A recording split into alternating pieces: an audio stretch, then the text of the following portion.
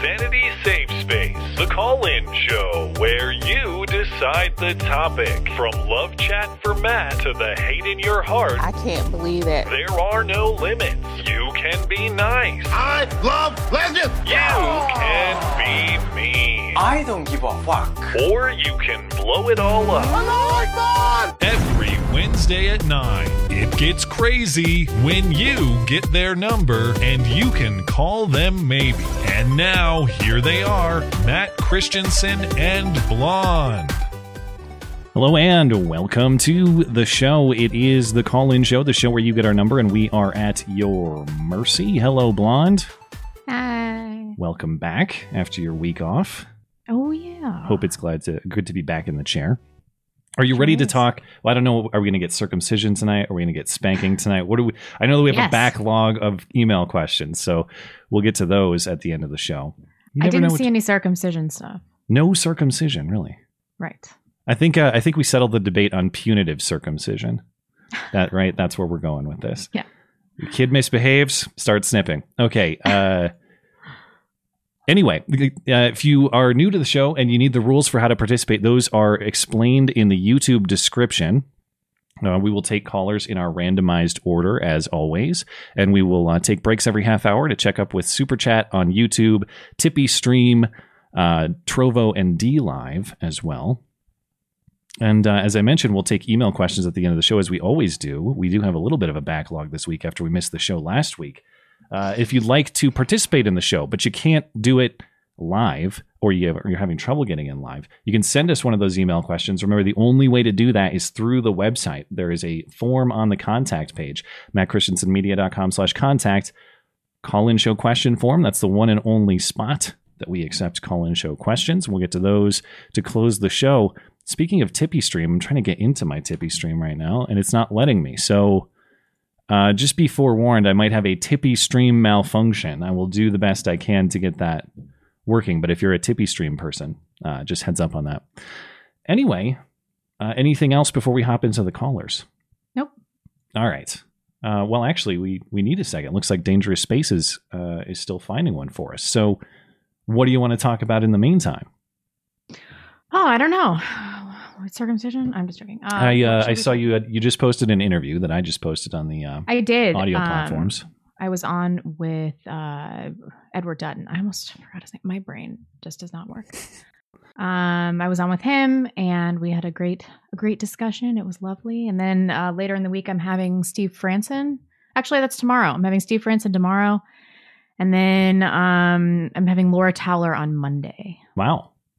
You're going hard. Back on YouTube with full force, I guess. I guess, yeah.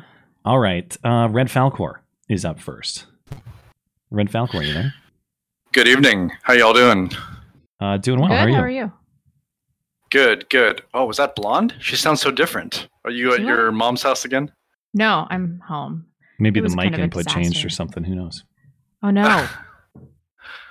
It sounds fine to the stream, but as long as you can hear her and she's clear, yeah? Yeah, okay. I can hear her. It's not a problem. You weren't on YouTube, right? You're on maybe another platform, but I couldn't find your link on YouTube. I wasn't listening to the show up to this point. Me? You were talking trash. No, not Blonde. Oh. Matt's video wasn't on YouTube. I didn't see it. You mean the live stream or what? The live stream. Yeah, I can't see it, but maybe the chat has other thoughts on that. Maybe I'm just crazy. Is it going to the wrong spot or something? Yeah, it is showing up as nobody there. What the hell? What? Yeah, I don't see it on your channel. Okay. Well. Oh, there you are. No, you're live now. I see it. Oh, so it is up. Okay. I just couldn't see it a few minutes before the show. Okay, good, because you were freaking me out. I thought I was going to have to restart or something. All right. Yeah. You're usually up there well before, so that was confusing. Okay. Guys, it's my wife's 40th birthday today. Oh wow! Happy birthday! So I have a little request. I'm wondering if you can sing "Happy Birthday" for her, and I have. This is what. Okay, I have a specific. I have a specific. Oh, come on! You'll show your feet. No, I don't sing, dude. I also don't sing. Yeah, I'm out on this one. I will wish her a happy birthday, though. Gosh. Okay. Well, thank you so much. That's all that she really needs. So I appreciate it. Blonde, I haven't talked to you in forever. Nice to talk to you again. You too? I don't really have prepared topic tonight, other than to say that I have gotten some attention from the show for the website, Stuttering with Confidence. I'm going to repeat that, stutteringwithconfidence.org. I've gotten some attention off the Discord server. I actually found a guy who lives like 20 minutes away from me who is a stutterer on the Discord server, and found you, Matt, like 3 weeks ago.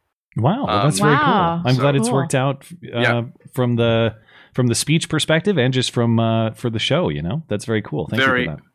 Very serendipitous. Also, Matt, I wanted to say I'm on kind of a similar journey as you with God. Like, I don't really believe in God. I don't really believe in a specific religious orientation, but I kind of want to, and I'm doing my best to look into it intellectually. And I am interested in Blonde's fascist Christian dictatorship. The more that we get into the craziness that has occurred over the last few years. But I did.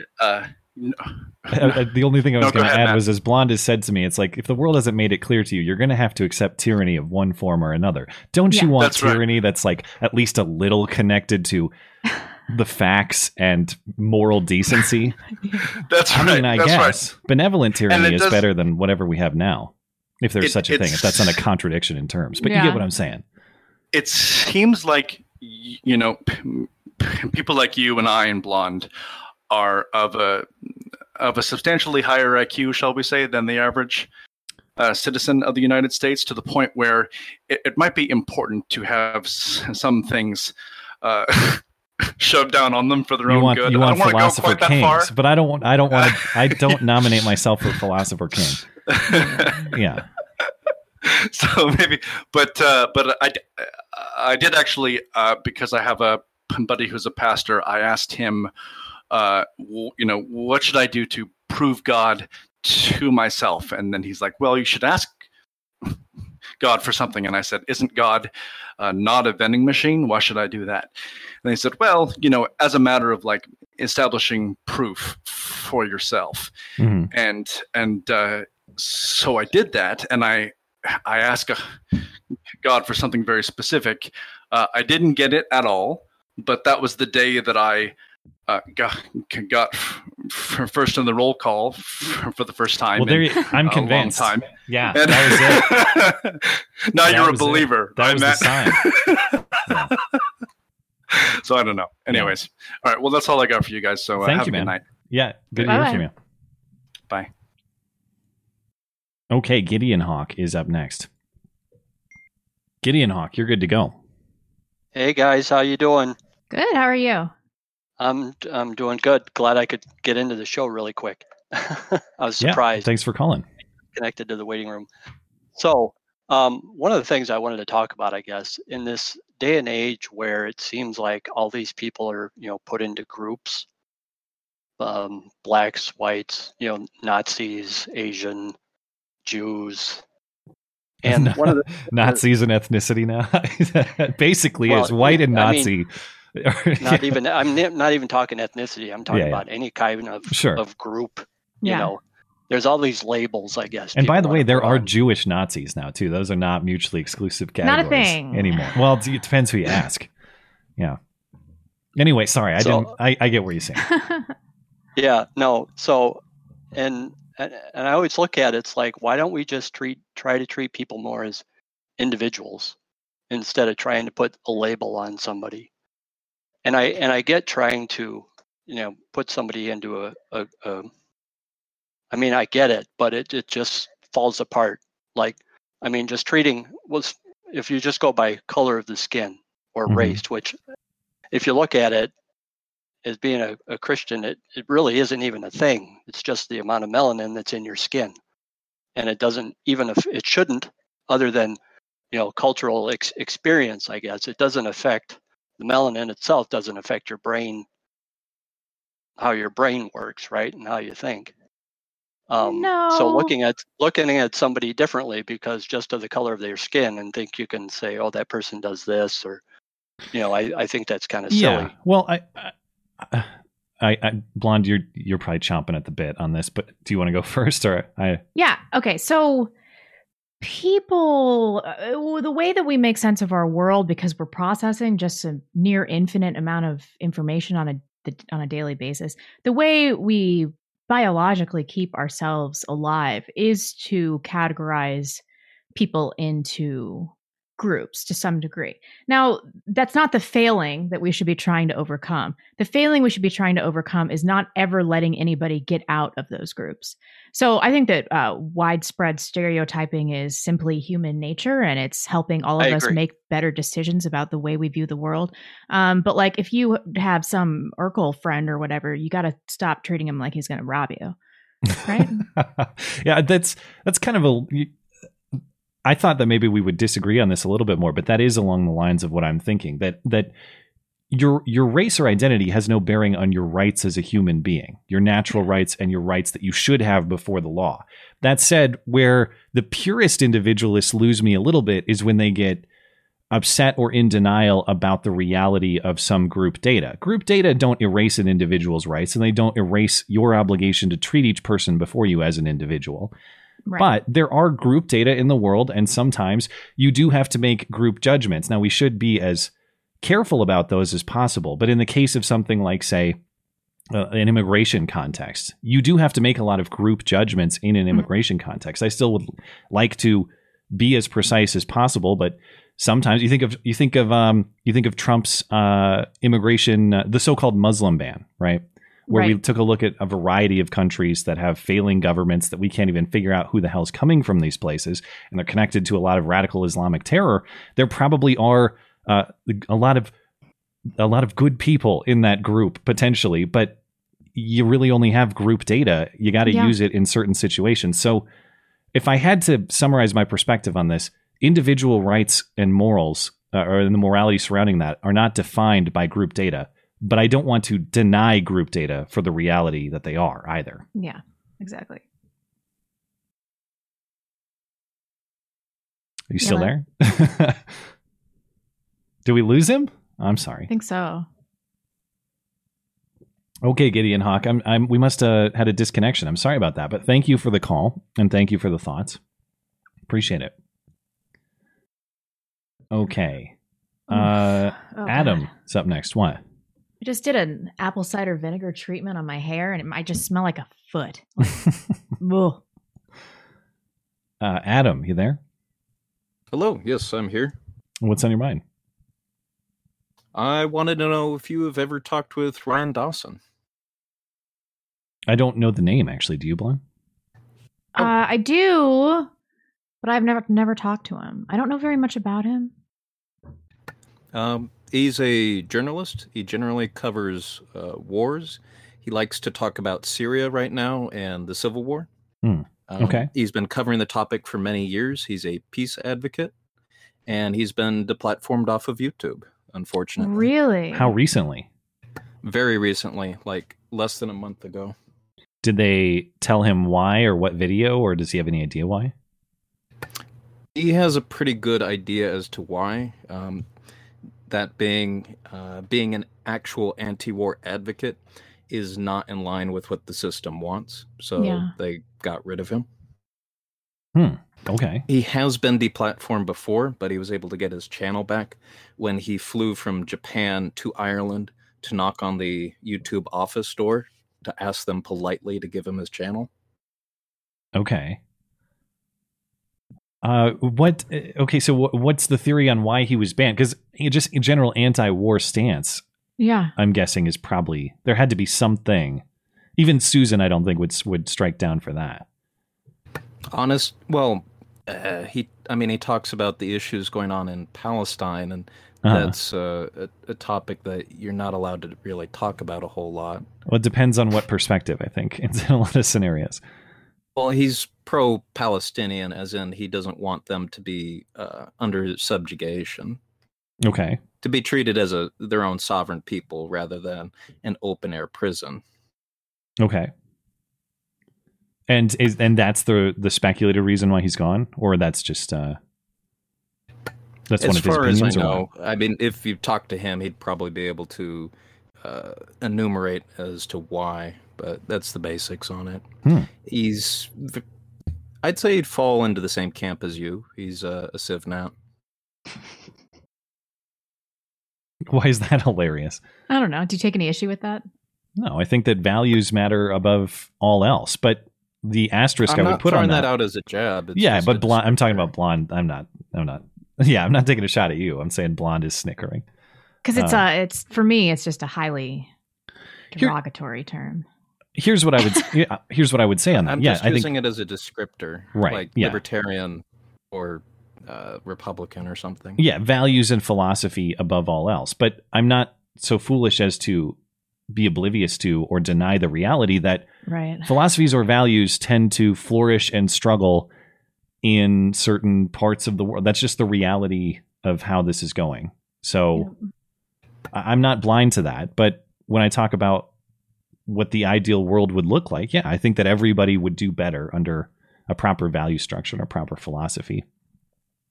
Well, you and Styx, Hex, and Hammer can build your Civnat together, but back to Ryan Dawson and the serious stuff. Well, I guess he's in too. Anyway.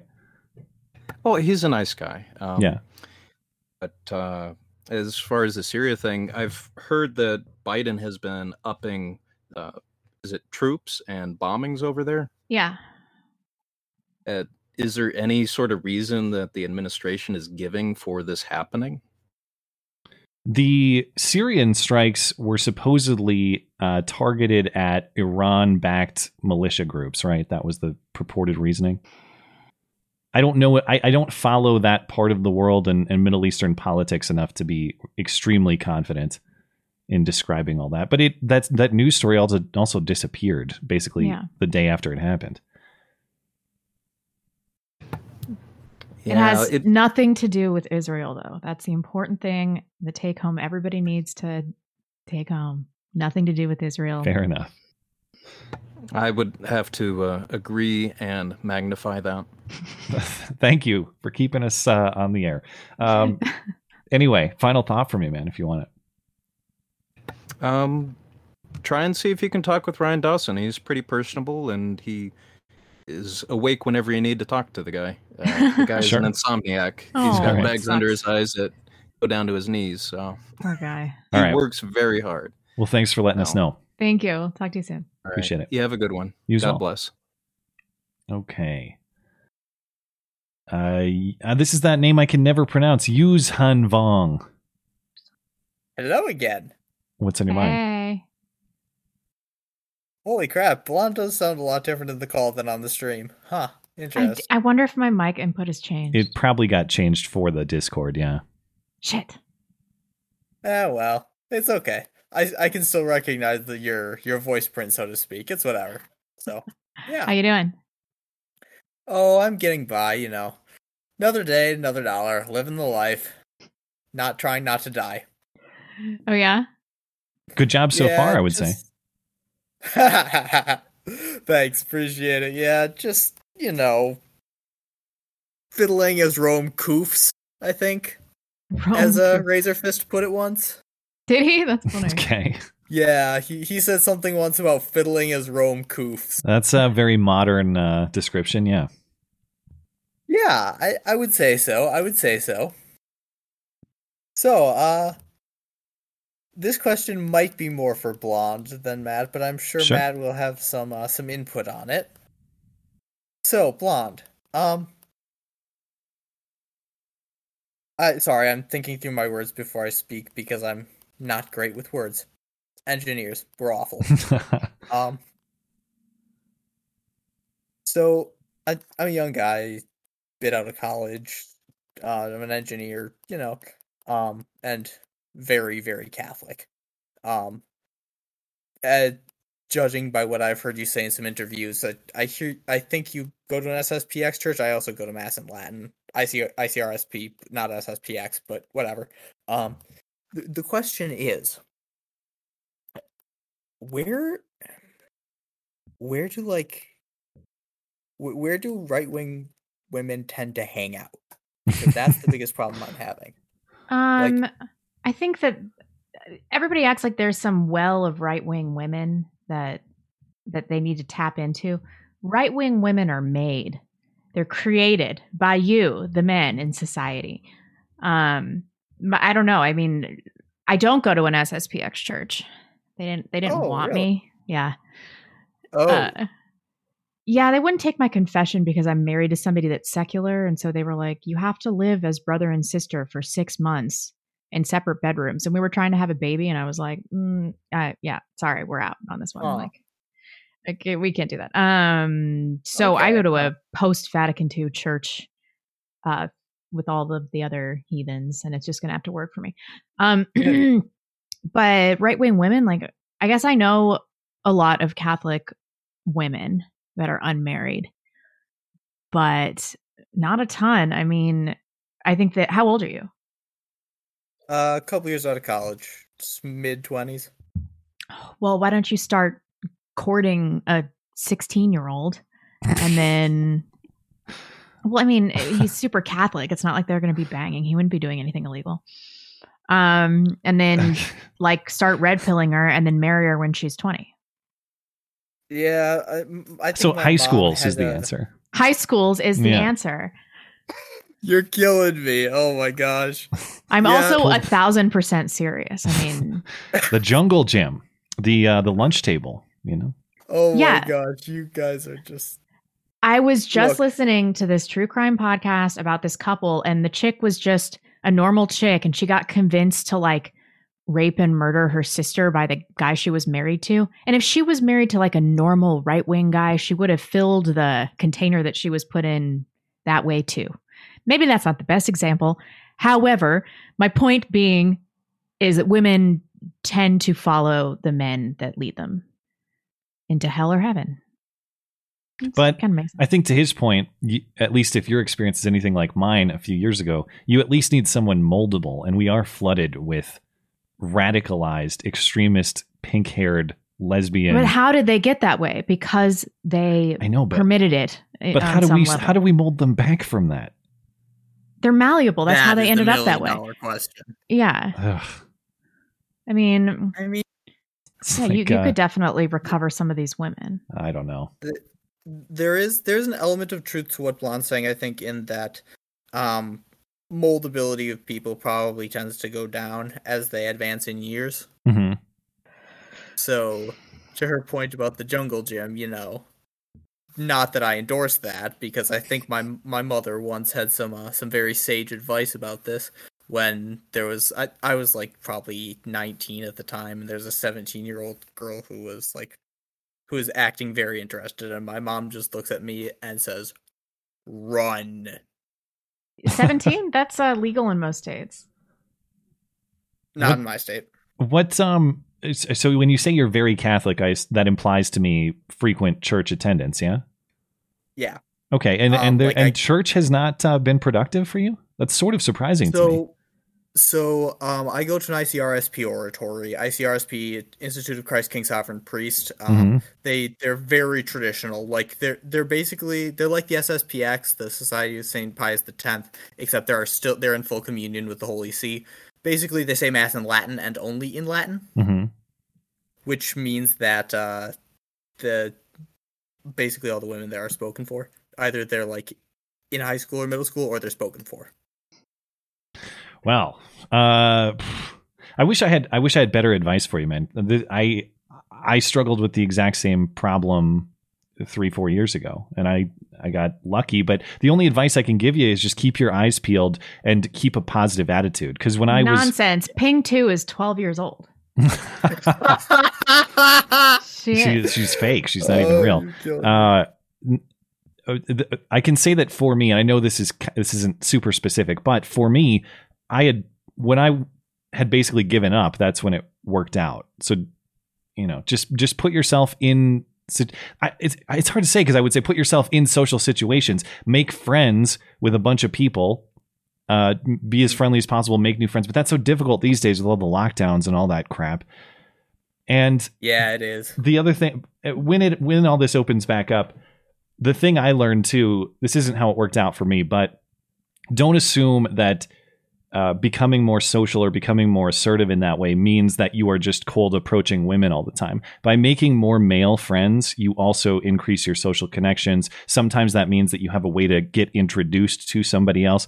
So my strategy was just be more friendly, like just be more friendly with people in whatever activities you do, whatever social situations you're in. Make an effort to be socially assertive, make connections, go to events. Again, when all this stuff gets normal, but just putting yourself out there and keeping your eyes peeled, I think hopefully should eventually work out. I know that's not extremely specific, but it's the best I got. Yeah, these lockdowns certainly aren't helpful to that. But thank you for the advice. I really appreciate it. Good luck, man. Bye. Thanks. Appreciate it. All right. See you guys. What lockdowns? Kim is up next. Hello. Hey, girl. How are you guys doing? We are living the dream. How about you? I'm doing well. I have right before Easter break, so that's just getting better. First off, congratulations, Matt. I want to say it in person. Oh, thank you. It's awesome. I'm very excited when I heard the news. So we appreciate it. Thank you. Let's talk about indoctrination of children. Okay, good.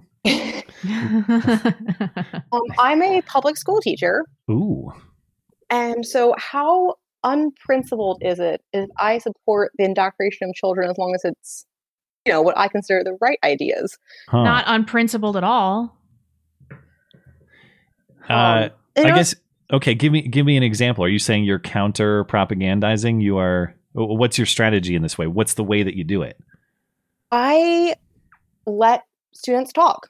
I don't shut down their ideas. So I had a class, not related to what I teach at all. I teach billing consumer science, just home ec, basically. So practical skills. That's still a thing? That's fantastic. Yes. And it's actually in the district where I teach, it's a requirement to graduate. So it's awesome. Wow. Yeah, really encouraging. And so I live in it's a small town district. So it is mostly conservative. I've seen more like Trump masks than I did BLM masks this fall. But there was, at the end of my class, so they're having some free time to work, and I'm talking about like voting. And I said, we should repeal the 19th Amendment. And they looked it up and they were like, what? I'm like, yeah, women are irrational. We shouldn't vote. and then they went through like looking at the other amendments, and they said, can I ask, is this a private school or a public school? It's a public school. You're not fired God, yet? You were my favorite person alive. You didn't get reported or balls anything? on you. That is hilarious. You must be in rural Kentucky or something. Gosh. It is rural, but it's not Kentucky. I'm in Pennsylvania. But I think sometimes they don't know if I'm serious or not, and I just kind of roll with it. Yeah. Well, it actually started last year because the history teacher said that he has this petition to repeal repeal women's suffrage. Yeah. To see how much they actually read the vocabulary, because it sounds like it's a bad word, like suffering. Okay. And I said, oh yeah, I would sign it. Yeah. And that's how it got started. So but then they said repeal other amendments, and they had to also repeal the 17th, and they looked that one up. And then one of the kids asked, how about the 13th? And I just didn't say anything. It's like, let's not go there. Oh, too far. You found the one that's too far, huh? I didn't. Well, I think all I said was Abraham Lincoln had different ideas about how to fix slavery than what we did. I think that's all I left it at. Well, this doesn't sound to me like indoctrination. One of my favorite professors in school would just pose what sound like extremist views or opinions and force us to challenge them or force us to explain them or just argue against or in favor of. It wasn't that he endorsed the ideas necessarily. It's just you got to be quick on your feet, and you got to be sharp, and you got to know what you're arguing and know what you're talking about. It sounds like you're kind of just tossing ideas at them to consider rather than telling them what to believe, unless I'm mistaken. Yeah, I try not to tell them what to believe. I just also let them talk. So at the end of that class, then it came into the discussion of Hitler, and they went to say Hitler was a good leader. And how is this home ec? Not that I think you sound like a fun teacher, this but is like completely unrelated to my subject. Okay. They had independent work time, and they were finished with their work, and so they were talking, and I didn't care. Plus, I enjoyed listening to the conversations. Yeah. So what is this magical town? Don't tell us. You'll probably get in trouble. Yeah, you're gonna totally get fired, or I don't know, promoted. I don't know. I want to move there. The live chat wants to know if you're married. What was that? The live chat wants to know if you're married. Are you a single woman? I am single. Yes. Now you've gone and done it. Hear that? Shoot me an email, all people. Okay. Closing. To me, that doesn't sound. I fully support what you're talking. I don't know if it's relevant to home ec or whatever your job is. Who cares? But tossing ideas at kids to consider and battle against, that's not propagandizing or indoctrination. That's sharpening minds. So I'm fully on board with what you're talking about. It's fine if it is. Right on, bitch. That's awesome. The end of the class, and they were talking about, whether Hitler was a good leader or not. Yeah. And I was like, well, you can't deny that he was an effective leader. Whether or not we agree what he wanted to do or the means in which he accomplished that. Like, we're not going to get into that because class was almost over. And then they left. And I told them, like, this does not leave this classroom. Like, I'm a little worried about it getting out. You haven't had a single talking to yet? Nobody has knocked on your door? Well, kids don't follow directions. So one of them was like, went to this next period class and said, FCS got political today. And apparently that erupted into their class because they had already had the discussion of whether or not Hitler was evil or good. And there was a student there who's psychotic and she freaked out and had a mental breakdown and all that. Oh. So then at the end of that class period, that teacher came to my classroom and was like, so were you talking politics? And I'm like, yes. But I could explain the context that I was letting them talk about, like, effective versus good. And so she understood the context. Yeah. And she was okay with it. But she's like, just tell them not to talk about it because it's like, yeah, I told them that. So I had to pull the student in and say, like, hey, like I said, don't leave the classroom. You were having a civil conversation. It was fine. But it can be taken out of context, and people might get offended. I don't have to get offended or not. But that's great. Even if the ideas are outrageous, people should be able to confront outrageous ideas and handle them in a civil, rational way instead of just becoming offended and crying about it. Yeah. And so it's always kind of a white pill when I like see these teenagers who are between the ages like 14 and 18, like, having these conversations or being willing to like, look for the truth. And so I've had some really good conversations with kids. I'll call in again later and tell you some more stories about, like, we were talking recently, like the Holodomor, and these kids had no idea what it was, and I was like, well, like, let me tell you. And so it's fun. I enjoy it, and hopefully some of the kids give me hope for the future. Some of them. Don't lose your job. You're doing important work. Real quick before we let you go, how long have you been teaching? I am only in my second year in this position. Okay. And I've been teaching. I was a sub for a year before. So only 3 years in. How far out of college are you? 3 years. I graduated in 2018. All right. That should answer your question, live chat. All right. Thank you for the call, and good luck with the teaching strategy.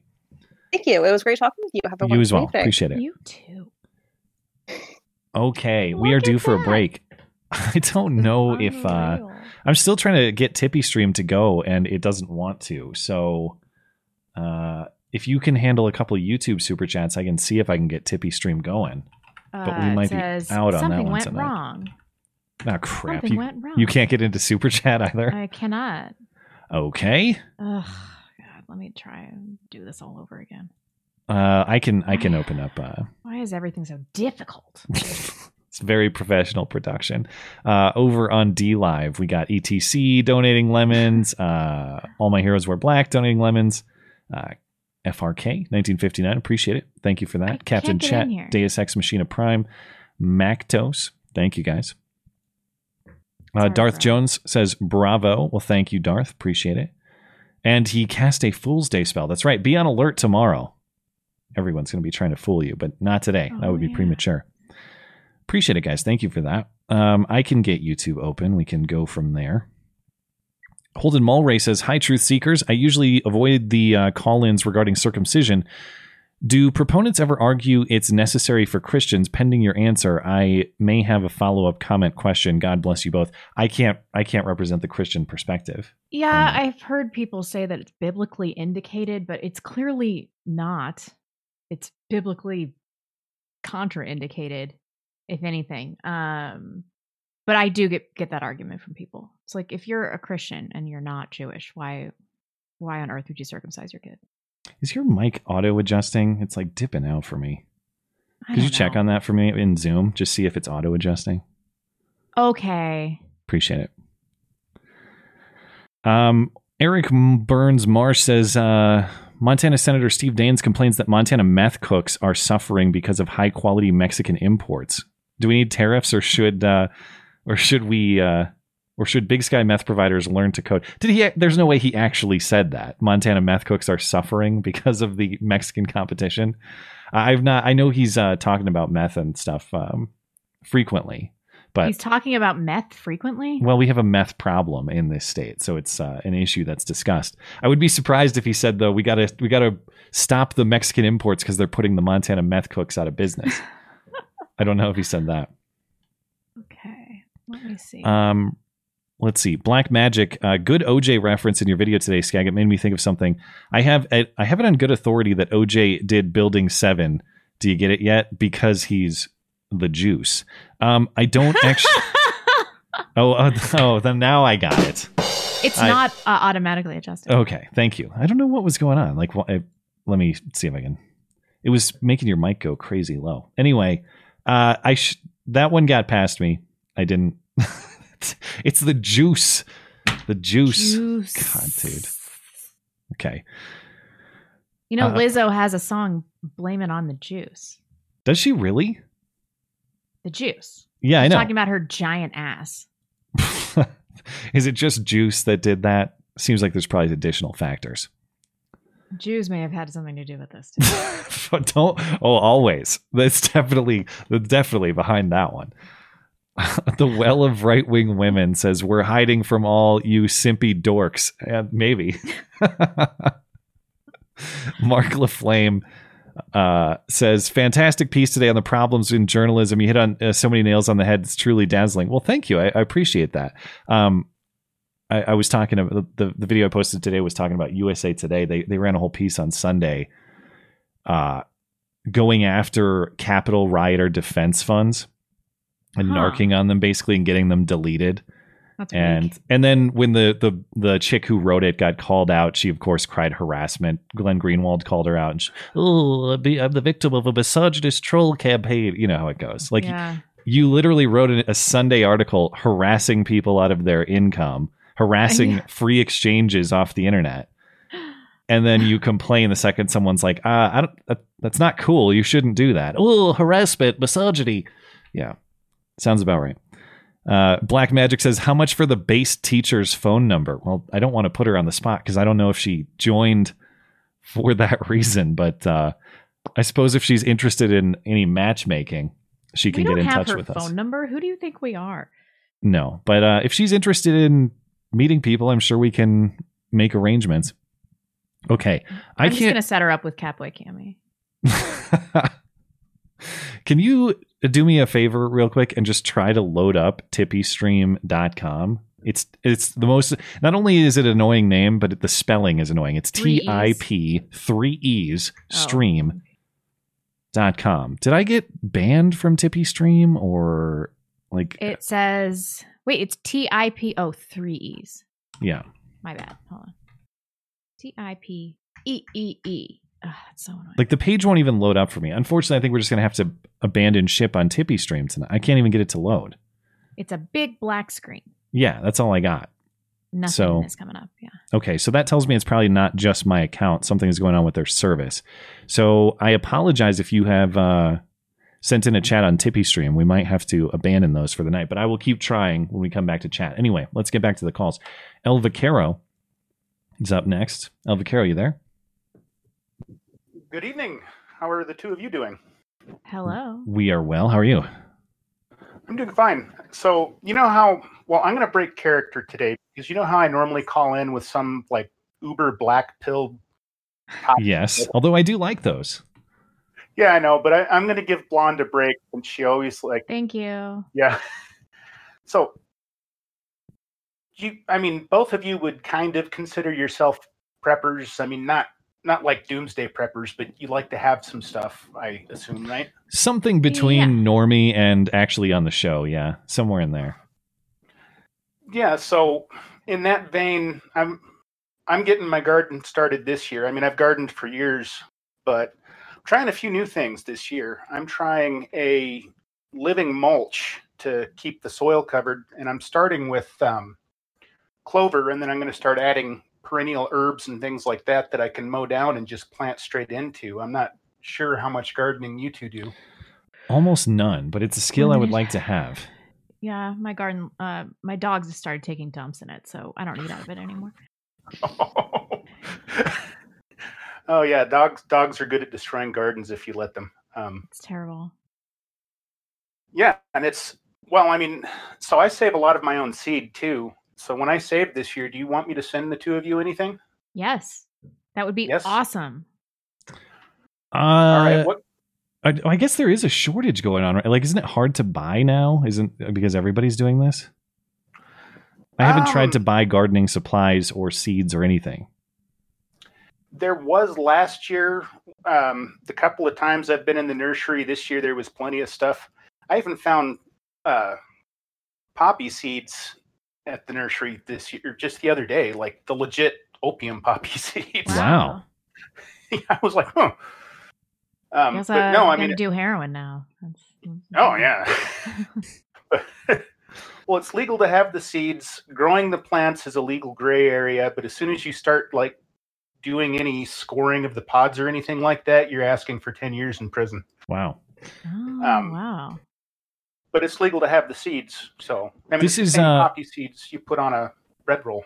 This is probably an idiot question, but I am not a gardener, so we don't have a garden right now. It's one of the things I'd like to build maybe in the coming years.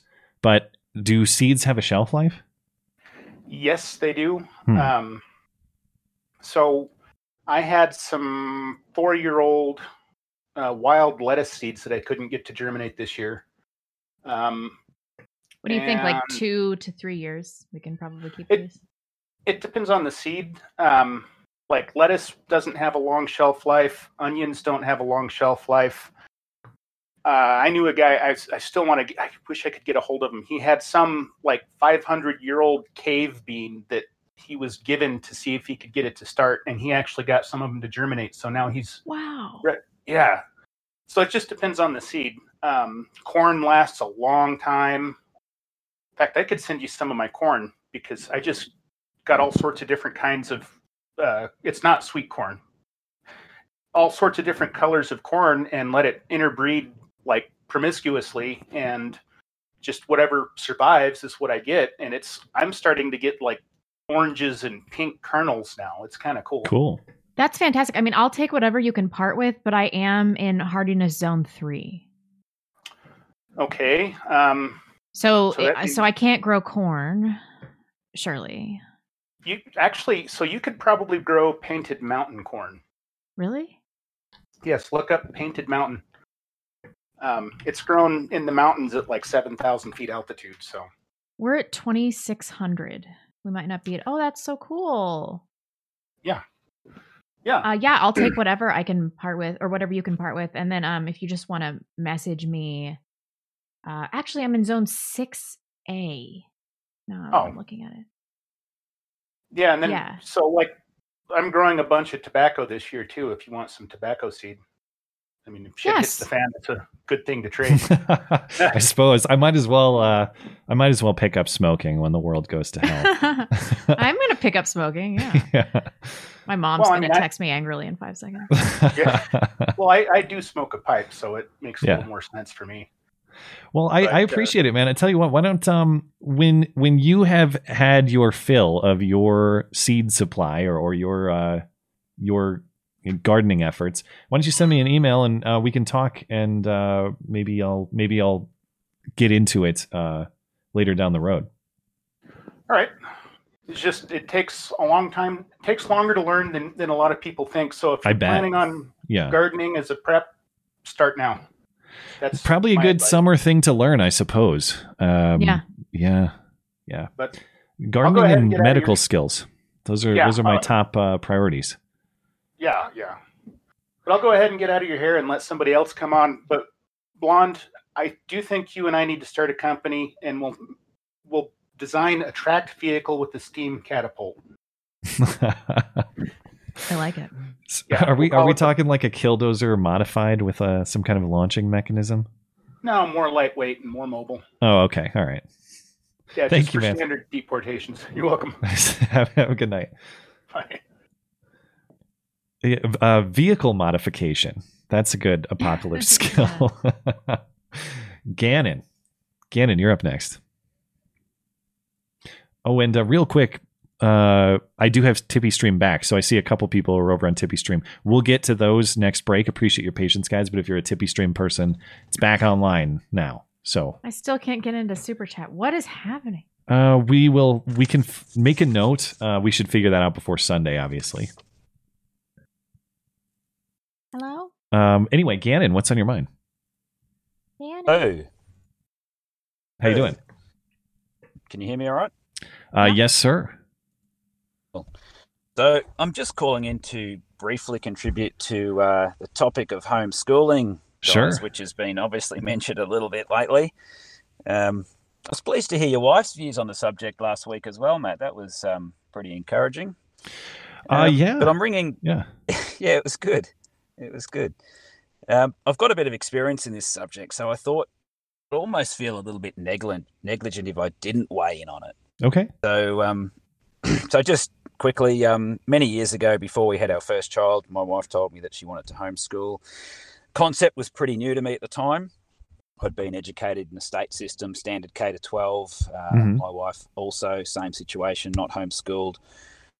So didn't really think about it too much until our first child was born and the topic came up again.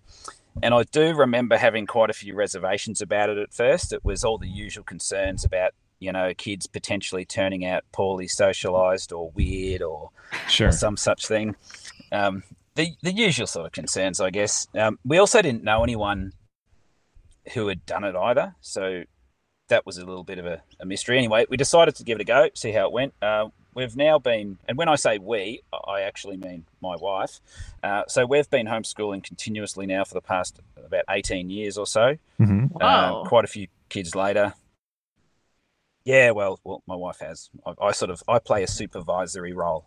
So I do get involved a little bit in some of the subjects, but not to the extent that my wife does. So quite a few kids later, we've actually got 7 kids. I can honestly say that we have seriously no regrets whatsoever. I couldn't imagine doing it any other way. When you talk to people, Matt, as you said the other day, I think you were talking to your solicitor or something like that, and the socialization question came up, which always does. Everyone says that every single time without fail. I can say that in my experience, it has not been an issue at all. I mean, it helps if you've got a few kids, of course. They all hang out with each other, but but it's seriously not an issue. What is often an issue, though, as well, is the standard system where you're putting all year 6s or year 7s or whatever all in the same group, and you're really stratifying it in the traditional school environment. So that's not necessarily great socialization either. It's understood to be, but it's not really that great either. It's kind of like the old traditional schoolhouse. I think you mentioned it a while back, Rebecca, where you're talking about it was a bit better with the K to 6 schoolhouse where all the kids' age groups are. And I think that's sort of true. I can imagine a situation where if homeschooling was the norm and then someone came up with the idea of why don't we grab all of our 12-year-olds and all of our 13-year-olds and put them all in the same class, someone would say, well, what about the socialization? What's that going to do to them? They're all going to be like thinking, So the thing with it, though, it's also about the home. So what I would say about the home. Oh, the home. So when we talk about homeschooling, it's also about the home. So what it actually does is you get a really very close-knit family unit when you homeschool because the wife stays home, she runs the home, she schools the kids, and you end up with a totally different sort of family dynamic. It's very tight knit. It's not as common these days, of course, but it used to be very standard that was the way you ran your home, and it works really well. Like I can't recommend it highly enough. Naturally, it's not easy, but I mean, what is? Yeah. The other good thing about it is academic education. I believe has the potential to be quite superior, because what you can do is, if the kids are struggling with a certain area, you can focus in on that, slow everything down, and sort that one problem out, which you can't do in a traditional setting. And you can also focus in on the kids' specific interests, and whatever they're interested in, you can really promote that. And lastly, as well, I would say that it really forms the child as a person. So what I mean here is character training, development in Christian faith and virtue more generally. So a lot of school settings don't naturally do that very well, but that's probably one of the biggest aspects of homeschooling. It comes down to character formation. So you don't have to be a teacher. My wife was not a teacher. Anyone can do it. Well, I mean, people that aren't going to vaccinate their children are going to have no choice. So coronavirus may be the best thing that's ever happened to this country at the end of the day. It's going to take a little while to get there, but maybe we are on the path. I appreciate it, man. As I've been saying, like the public schools around here and across the country have been doing a great job of pushing me away. But I appreciate making an affirmative case and explaining not just why the alternative is bad, but why that is a great option, regardless of what the alternative is. Yep. Appreciate it. And I can say it with 100% experience. I'm not just, this is not a theoretical argument. Well, 7 of them is quite a run. So. Yeah, good Lastly, job. If you do want to consider it, good job for my wife, I guess. Yeah. If you do want to consider homeschooling anyone out there and you're hesitant, I'd say just give it a go for a year. You don't have to commit like for 12 years. Just try a year and see how it goes. Sure. That's what I'd say. Well, thank you, man. I appreciate it. All right. Thanks, guys. Yeah, no worries. Talk soon. See ya. Have a good night. Or day. Whatever it is in Australia, I always forget. Egrin up next. Egrin, you there? Good morning, Vietnam. How drunk are you? I'm sleepy drunk, so that's the equivalent of that. What's on your mind? Question 1, do you think the states splitting up or seceding would help or improve our current issues that we're having right now? I've been told I should not speak about this. What? I have. I can use the term balkanization, but no secession talk. Okay. If you're not supposed to talk about it, I won't inquire anymore.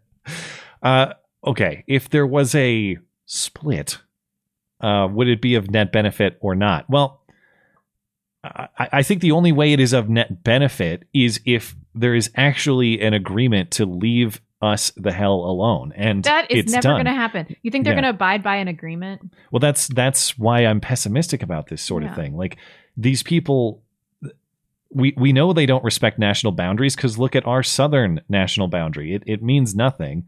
Even if we had a different line in the center of the country or somewhere else, are they going to allow us to live life as we choose in our own place? I highly doubt it. I think that this is a worldview that is so self-righteous and so pure, and in its own belief of moral superiority, they won't let other people live the lives that they choose. So, okay. Question 2. Yeah. Do you trade with materials besides the dollar? Do you trade in material goods? Do I actively do that? Depends on your definition of material goods. I'll make purchases in crypto from time to time, but are you talking like silver or something? It's a general term. I get it. But like immaterial goods. For example, 1 pound of salt for like a rack of lamb or something. No. I have done that before. Yeah. Okay. Is there I guess I'd have to just befriend the local butcher or something and be like, all right, you want to barter or what? You want to work for a trade? How do you actually engage in that sort of thing? House sit for ammo. That's a good deal. Statement 1. I would say there are some people that even Jordan B. Peterson has stated, and a colleague of mine who is a PhD in physicist, aka someone, there are some people you can't change. And I would, in regards to the Fong thing, finding girls, it's a numbers game. You gotta find people and just go with that. Yeah, you got to create opportunity, which is easier said than done these days. But I would say ways. It's in a sense you have to create your own job. Yeah, and regardless of whatever hellish job you have right now, it's just gonna be the same as if you were trying to create your own job. Yep, yeah. I agree. So I can at least encourage people, please try to find a way to create your own job. Because then you can find a way to build your own company, and then you will be the duke of your own company and say, fuck this mask. Yeah, absolutely. Statement 2. Very organized. I like that. I would say our economy wise, with the whole teacher unions, I would say those need to discontinue. I don't see any net benefits. I encourage people to have teachers. If you, a parent, are not able to teach, do find someone that is able to teach. That is, at least we can all at least agree on that. Like, just find someone that can actually help you out. Yeah. Because I find it funny that there was one teacher that basically live streamed their little case of, oh yeah, we're a bunch of babysitters. Good. Then I don't need to hire you no more. Well, at best, public employee unions are a corrupt relationship at the taxpayer's expense. At worst, you're talking about borderline extortion schemes now with these teachers' unions' demands to go back to work. I say this as someone who is not anti-union in a private setting, a private sector setting where employees want to organize and bargain with their employer on voluntary terms of membership, at least. But in the public sector like this, where they have a corrupt relationship with their bosses who are the politicians, and it's all paid for on the taxpayer dime, this is a situation that is going to bankrupt us all, and not going to educate our kids either. The whole thing is a disaster. Yeah. Another thing is, I would strongly encourage people to just, whenever you go to work, just bring a notepad, bring a pen, do some accounting, because you can really make a lot of changes. Right now, I make about $42,000 a year, and I need to make a lot of calculations on how much I can really live off of. If you do sit down and do a budget scheme and figure out what your bills are, what your liabilities are, what your income is, and how much you're willing to spend for, fun money. That's great advice for anybody. And speaking of things you don't necessarily learn in school, I didn't learn a lot of that in school. Practical skills. They did have us balance a checkbook once, but just life advice like, hey, when you actually have a stable income, why don't you sit down and do some of that math and figure out how much fun money can you spend a month and still save to meet your goals? Right. They never did that. Yeah, that wasn't thoroughly taught. But anyway, last thought from you? Last thoughts, I would say, I need more soup. Okay. I would encourage you to check out the Soup Nazi Kitchen in Everett, Washington. Yeah, totally. By the way, I got an email. That was right when you disconnected. That guy he had 100 Soup Nazi Kitchen shirts that he said he wasn't going to sell. And I asked if anyone's in Everett and you can get me one of those shirts, I'll definitely buy one. I got an email from a guy who says he can get me one. So I'll have a collector's item Soup Nazi Kitchen shirt. Now you can barter with it. Yeah. Anyway. I appreciate it, man. Have a good night. Anyways, have a good night. Josh and Jesus up next, and then we'll take a break. Josh, you there? Hey there. Hey, Blonde. Hey, Matt. Are you there? Or can you guys hear me? Yes, sir. Loud and clear. Okay, so I got two things I want to cover tonight that I think have led to the sort of downfall of society to where we're at right now. And only two? That nobody ever... So these are things that nobody ever notices. Okay. But I think they played a big role. But before I get to that, I got to ask you guys something. would either one of you let me interview you on my Locals channel?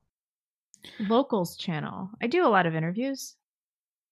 Yeah, Locals is Dave Rubin's platform, and I can expose you to his audience because I'm known to Dave and I'm known to his audience now, so it'd be like good for you guys too, you know. But I'm trying to get my own channel going on Locals, and I mean, I would love to interview you guys. We would just talk about issues and whatnot. Like I could interview Blonde one day and interview Matt another day. You know what I mean? In general, I'm open to requests. Yeah, just send me an email and we can see if it lines up. Appreciate it. Okay, cool. You too, Blonde, or? Yeah, sure. That's awesome. Thank you. I appreciate that. Okay, so I'm going to get into what I'm about to say. Okay, so I think a lot of this a lot of what's going on right now is liberals are using our employers and corporations against us instead of like using government to get us to silence our speech and everything. This started in the early 90s, okay, when I was a teenager, and I remember this. And here's what happened, okay? In the early 90s, that's when they started fining professional athletes for stuff they did on their own personal time. So that's when the whole thing started where like the NBA could fine a player like $10,000 for like getting himself arrested or something else from his personal they life. talk about this in the Michael Jordan documentary. Dennis Rodman was doing all sorts of stuff. Yeah, that started in the early 90s. And everybody was for it back then. But even back then as a teenager, I was against it because I knew that was a bad precedent. And I would tell people, and they'd be like, oh, these athletes make millions of dollars. They deserve this, blah, blah, blah. I'm like, no, it's not going to stop there. It's going to, other employers are going to start doing this shit. Yeah. And sure enough, 5 years later, by 1997, 1998, every major corporate employer was firing people for shit that from their personal lives. Yeah. And now everyone's personal life is so much more exposed to public scrutiny than it ever has been. Everything's on social media. And to some extent, we do that to ourselves when we share things that we probably shouldn't. But yeah, I do long for a time. I want to protect employer rights and freedom. They have rights to associate just like anybody else. But just culturally, I wish we could return to that sort of norm or that sort of value where in general, as your employer, the agreement is that I'm buying your time while you're on the clock or working for the company. And maybe I like that, maybe I don't like that you go to the strip club or something like that. But my philosophy as a boss, if I get to the point of managing people or something, if you do a great job in the hours that you've agreed to provide, the rest of the stuff is not, especially if it's non-criminal, if it's just like you like stuff that I don't. I mean, I just want you doing a good job on the clock, and that's about it. That's the extent of that relationship. Can you hear me? Yes, sir. Okay, but what I was going to say is, so that set the precedent where it was only a matter of time before like liberals and other people who want to sort of steal our freedoms started using our employers against us. And that's what's happening now. Well, and that's what's even more frustrating. It's one thing if an employer acts on behalf of its own value system. Let's say that you're a very Christian company that advertises itself on traditional Christian values, and one of your employers is caught at, or one of your employees is caught at the strip club or something like that. I mean, that makes a little more sense, I suppose, if the values are part of the company. But what you're talking about isn't just the company acting on its own behalf. You're talking about people actually getting the pitchforks and going to the company, and the company caving because someone else cried, a third party. Right. That's basically how they're controlling us right now, like the liberals and stuff. But that's a big part of that. Started in the early 90s with this starting to, because that thing about starting to fine NFL athletes, that started the precedent that to where we're at now. But there's another thing I wanted to touch on too. Like I said, there's two things. And we'll have to be quick on this one, but real quick if you want to. Okay. The other thing is we're way too dependent on the police, which is the very reason why Antifa is being allowed to run around like they are. Yeah. Like in my day, let me just explain this. In my day, we didn't call the police for every little conflict that we had. If you had a problem with your upstairs neighbor because he was making noise, and you got into a shouting match or even a fist fight, that wasn't a police matter. But now we depend on the police every single time we have a confrontation, and we've softened up because of it. Antifa could not exist in 1955. You know why they couldn't exist in 1955? Because every town they would go to in 1955, the neighborhood kids would beat the shit out of them.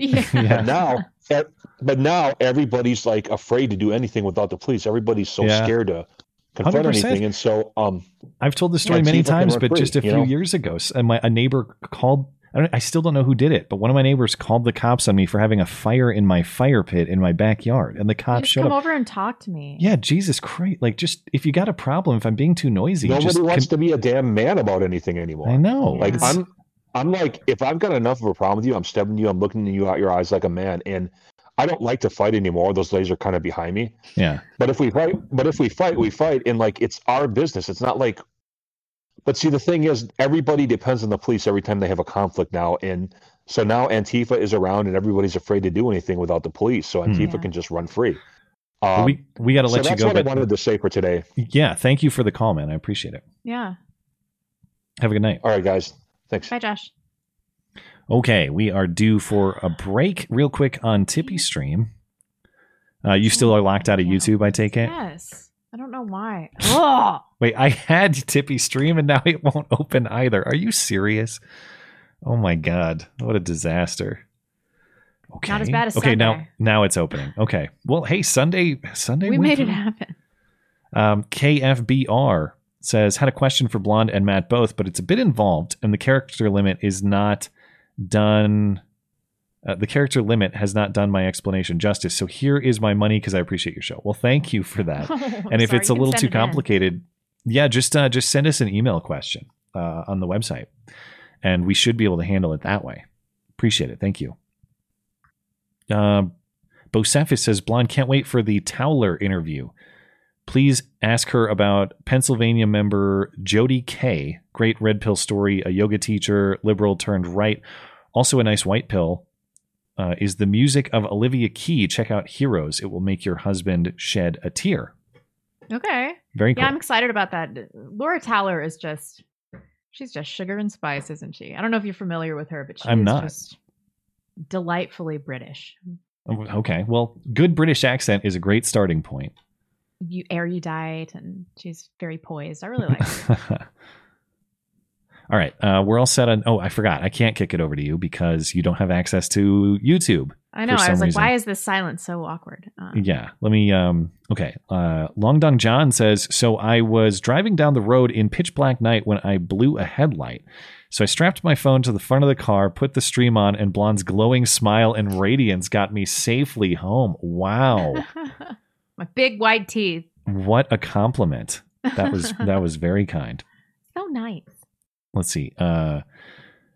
Tori says, I heard that YouTube will be making dislikes viewable by the video uploader only as an attempt to manipulate the algorithm and being ratioed. Pretty sure the new ratio will be views to likes. It could be. Did you hear the news about this? The Crowder thing? Well, there's that. They've banned him for a week or whatever. But YouTube is also experimenting with a new system where dislikes will only be viewable to the channel uploader, to the channel owner. That is so retarded. I guess I don't know if they're going to make that the case for everybody or if you control it. But you can still see likes.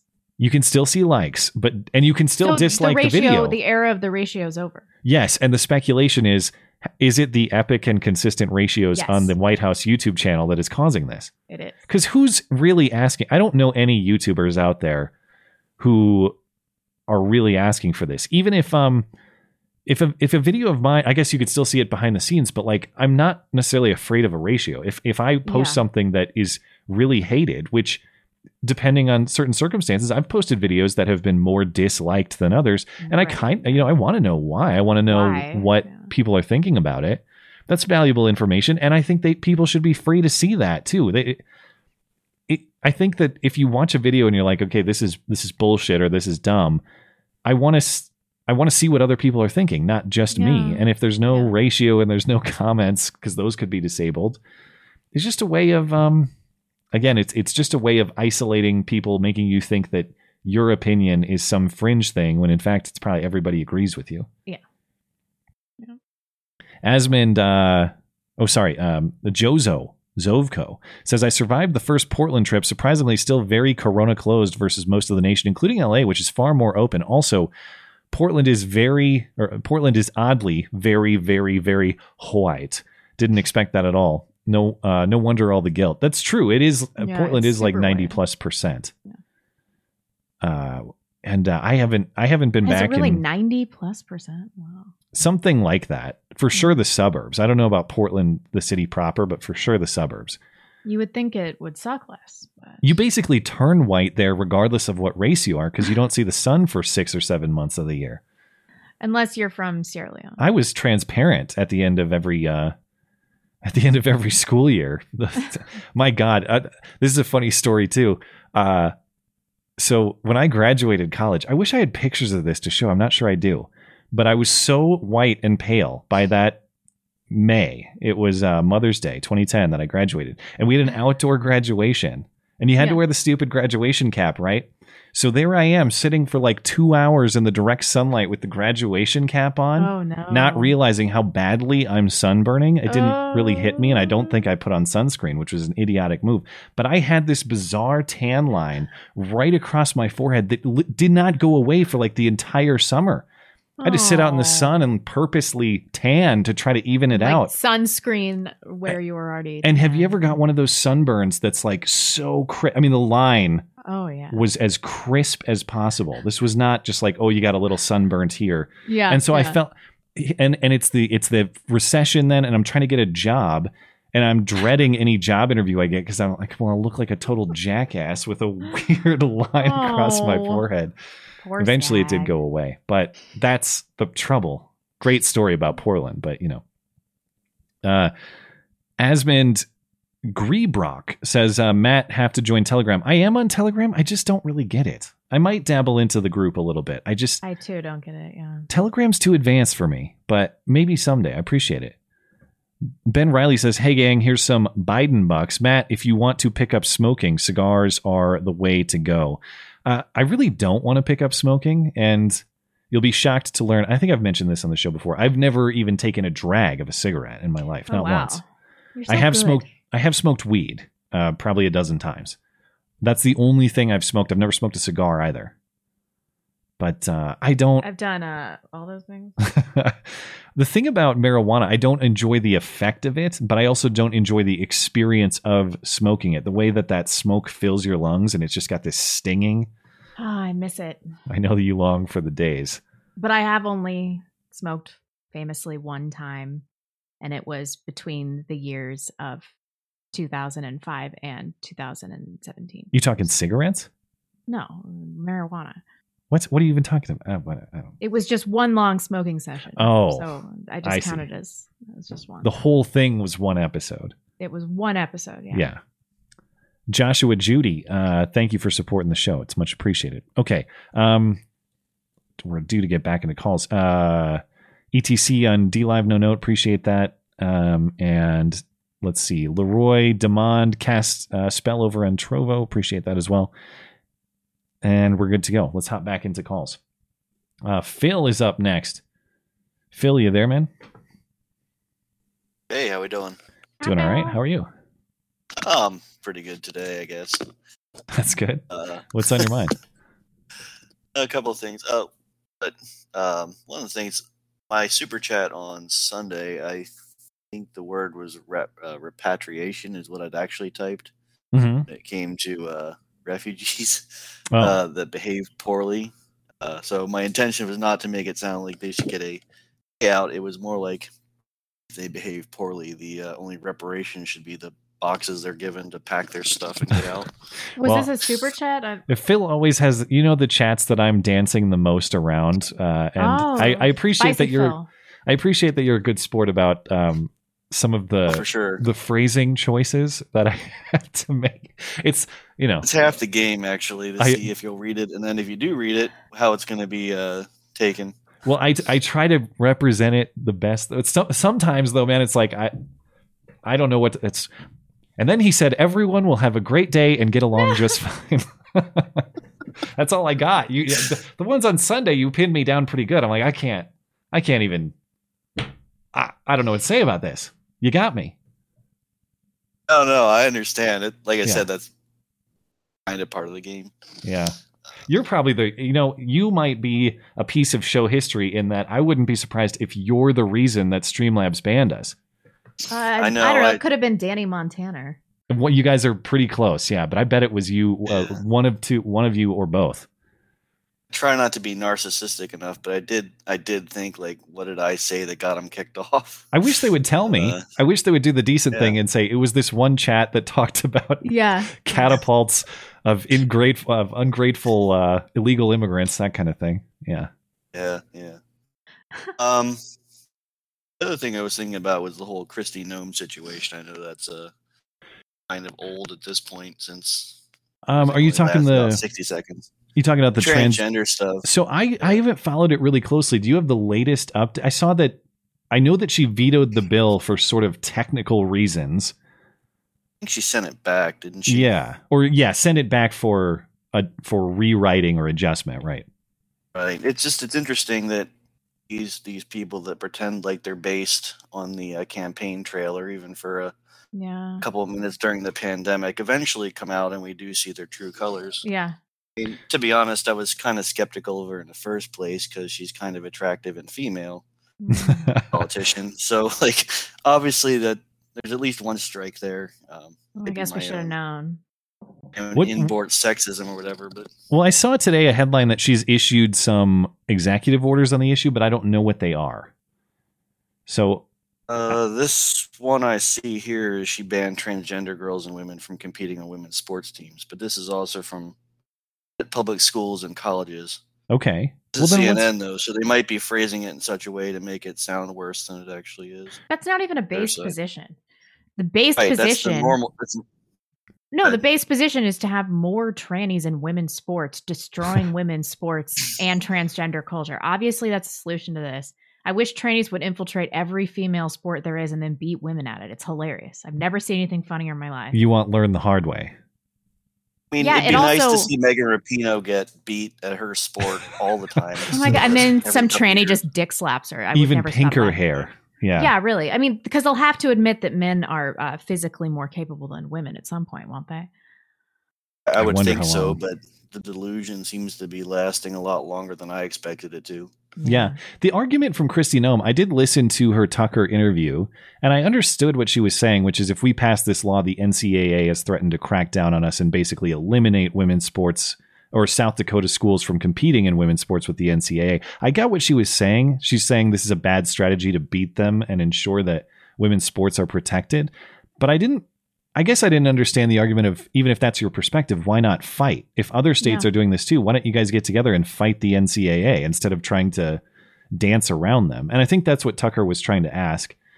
I'm not sure I fully understand her reasoning or all of the facts in play there, but it is kind of odd. I guess I was disappointed that she didn't have as much of a fighting spirit on the issue as I'd like to have seen. Right. I think, like you said, there are a couple other states. I think, is it Arkansas maybe banned it? They're not particularly worried, it seems, about getting their teams kicked out of the NCAA or anything. Yeah. And the whole point people vote for Republicans in the first place is for them to actually fight, not just be surrender monkeys. And if they're just going to be surrender monkeys, we're going to have to go find somebody else. Yeah. For the record, I don't think surrender monkeys is an actual racial slur. That's why I'm using it. No, it's not. We had to look it up. Is the Simpsons the origin of it? It refers to the French. I don't think so. Yeah. Yeah. Well, anyway, I appreciate it, man. Thank you for the call. Yeah. And have a good night. Have a good one. Thanks. He's a crafty one, that Phil. You got to watch out for him. Damien is up next. You there, Damien? I'm here. Good to What's be here. On your mind? Thanks for having me. Sure. Well, thanks for calling. First of all, I want to say congratulations on your baby on the way, Matt. That's awesome. Thank you. Appreciate it. And the other thing I want to say is shout out to Dangerous Spaces, doing a great job managing all of us cats. He is. I really appreciate his work, and it sounds like everybody is enjoying his efforts as well.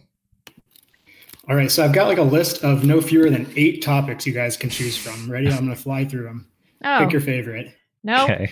All right. Number 1, gender wage gap. Number 2, child transgender surgery. Number 3, voting rights of women and others. Number 4, spanking. 5, libertarianism. 6, technological singularity. Let's leave it at that. Any of those grab your interest? I mean, we've got a bunch of questions about spanking, so I want to go with the singularity. That's okay. I don't even know what that means. I was gonna pick libertarianism because I always like the. I'll talk about that too. The criticisms and the defenses. Okay, libertarianism it is. All right, libertarianism. Yeah, well, that's kind of what I want to talk about. I'm more so the defenses because I feel like people rag on libertarianism a lot, but to some extent, I feel like we don't really give libertarianism its just due. Like, are there any things that libertarians do, like, are there any libertarian positions that are better than like a traditional Republican position? And here, I mean, I take kind of exception with the Libertarian Party, right? A lot of people draw a distinction. They say there's the Libertarian Party and then there's like the libertarian philosophy or like the general concept of being a libertarian. And, like the Libertarian Party is very open borders. I'm super not on board with that. Yeah. I don't think that is like a really libertarian philosophy position per se to be open borders.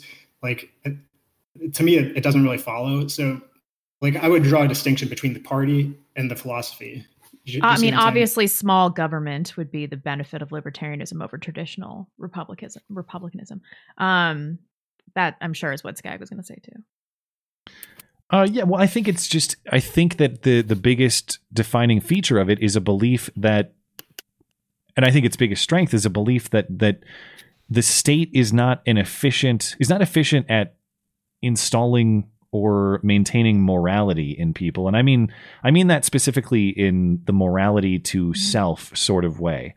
I sort of get frustrated when people say you can't legislate morality because what's a murder law? I mean, that seems to me like legislation of morality, but you can legislate morality in terms of interaction between people. You shouldn't rob people, you shouldn't murder people, all that. But when it comes to things like maybe you should get married, maybe you should work hard, maybe you should exercise personal responsibility and improve your life, those are things that I think the government is terrible at upholding, terrible at installing, terrible at maintaining.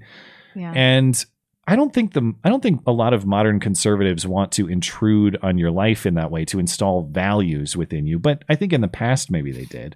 Yeah. I don't know. Sorry, go ahead.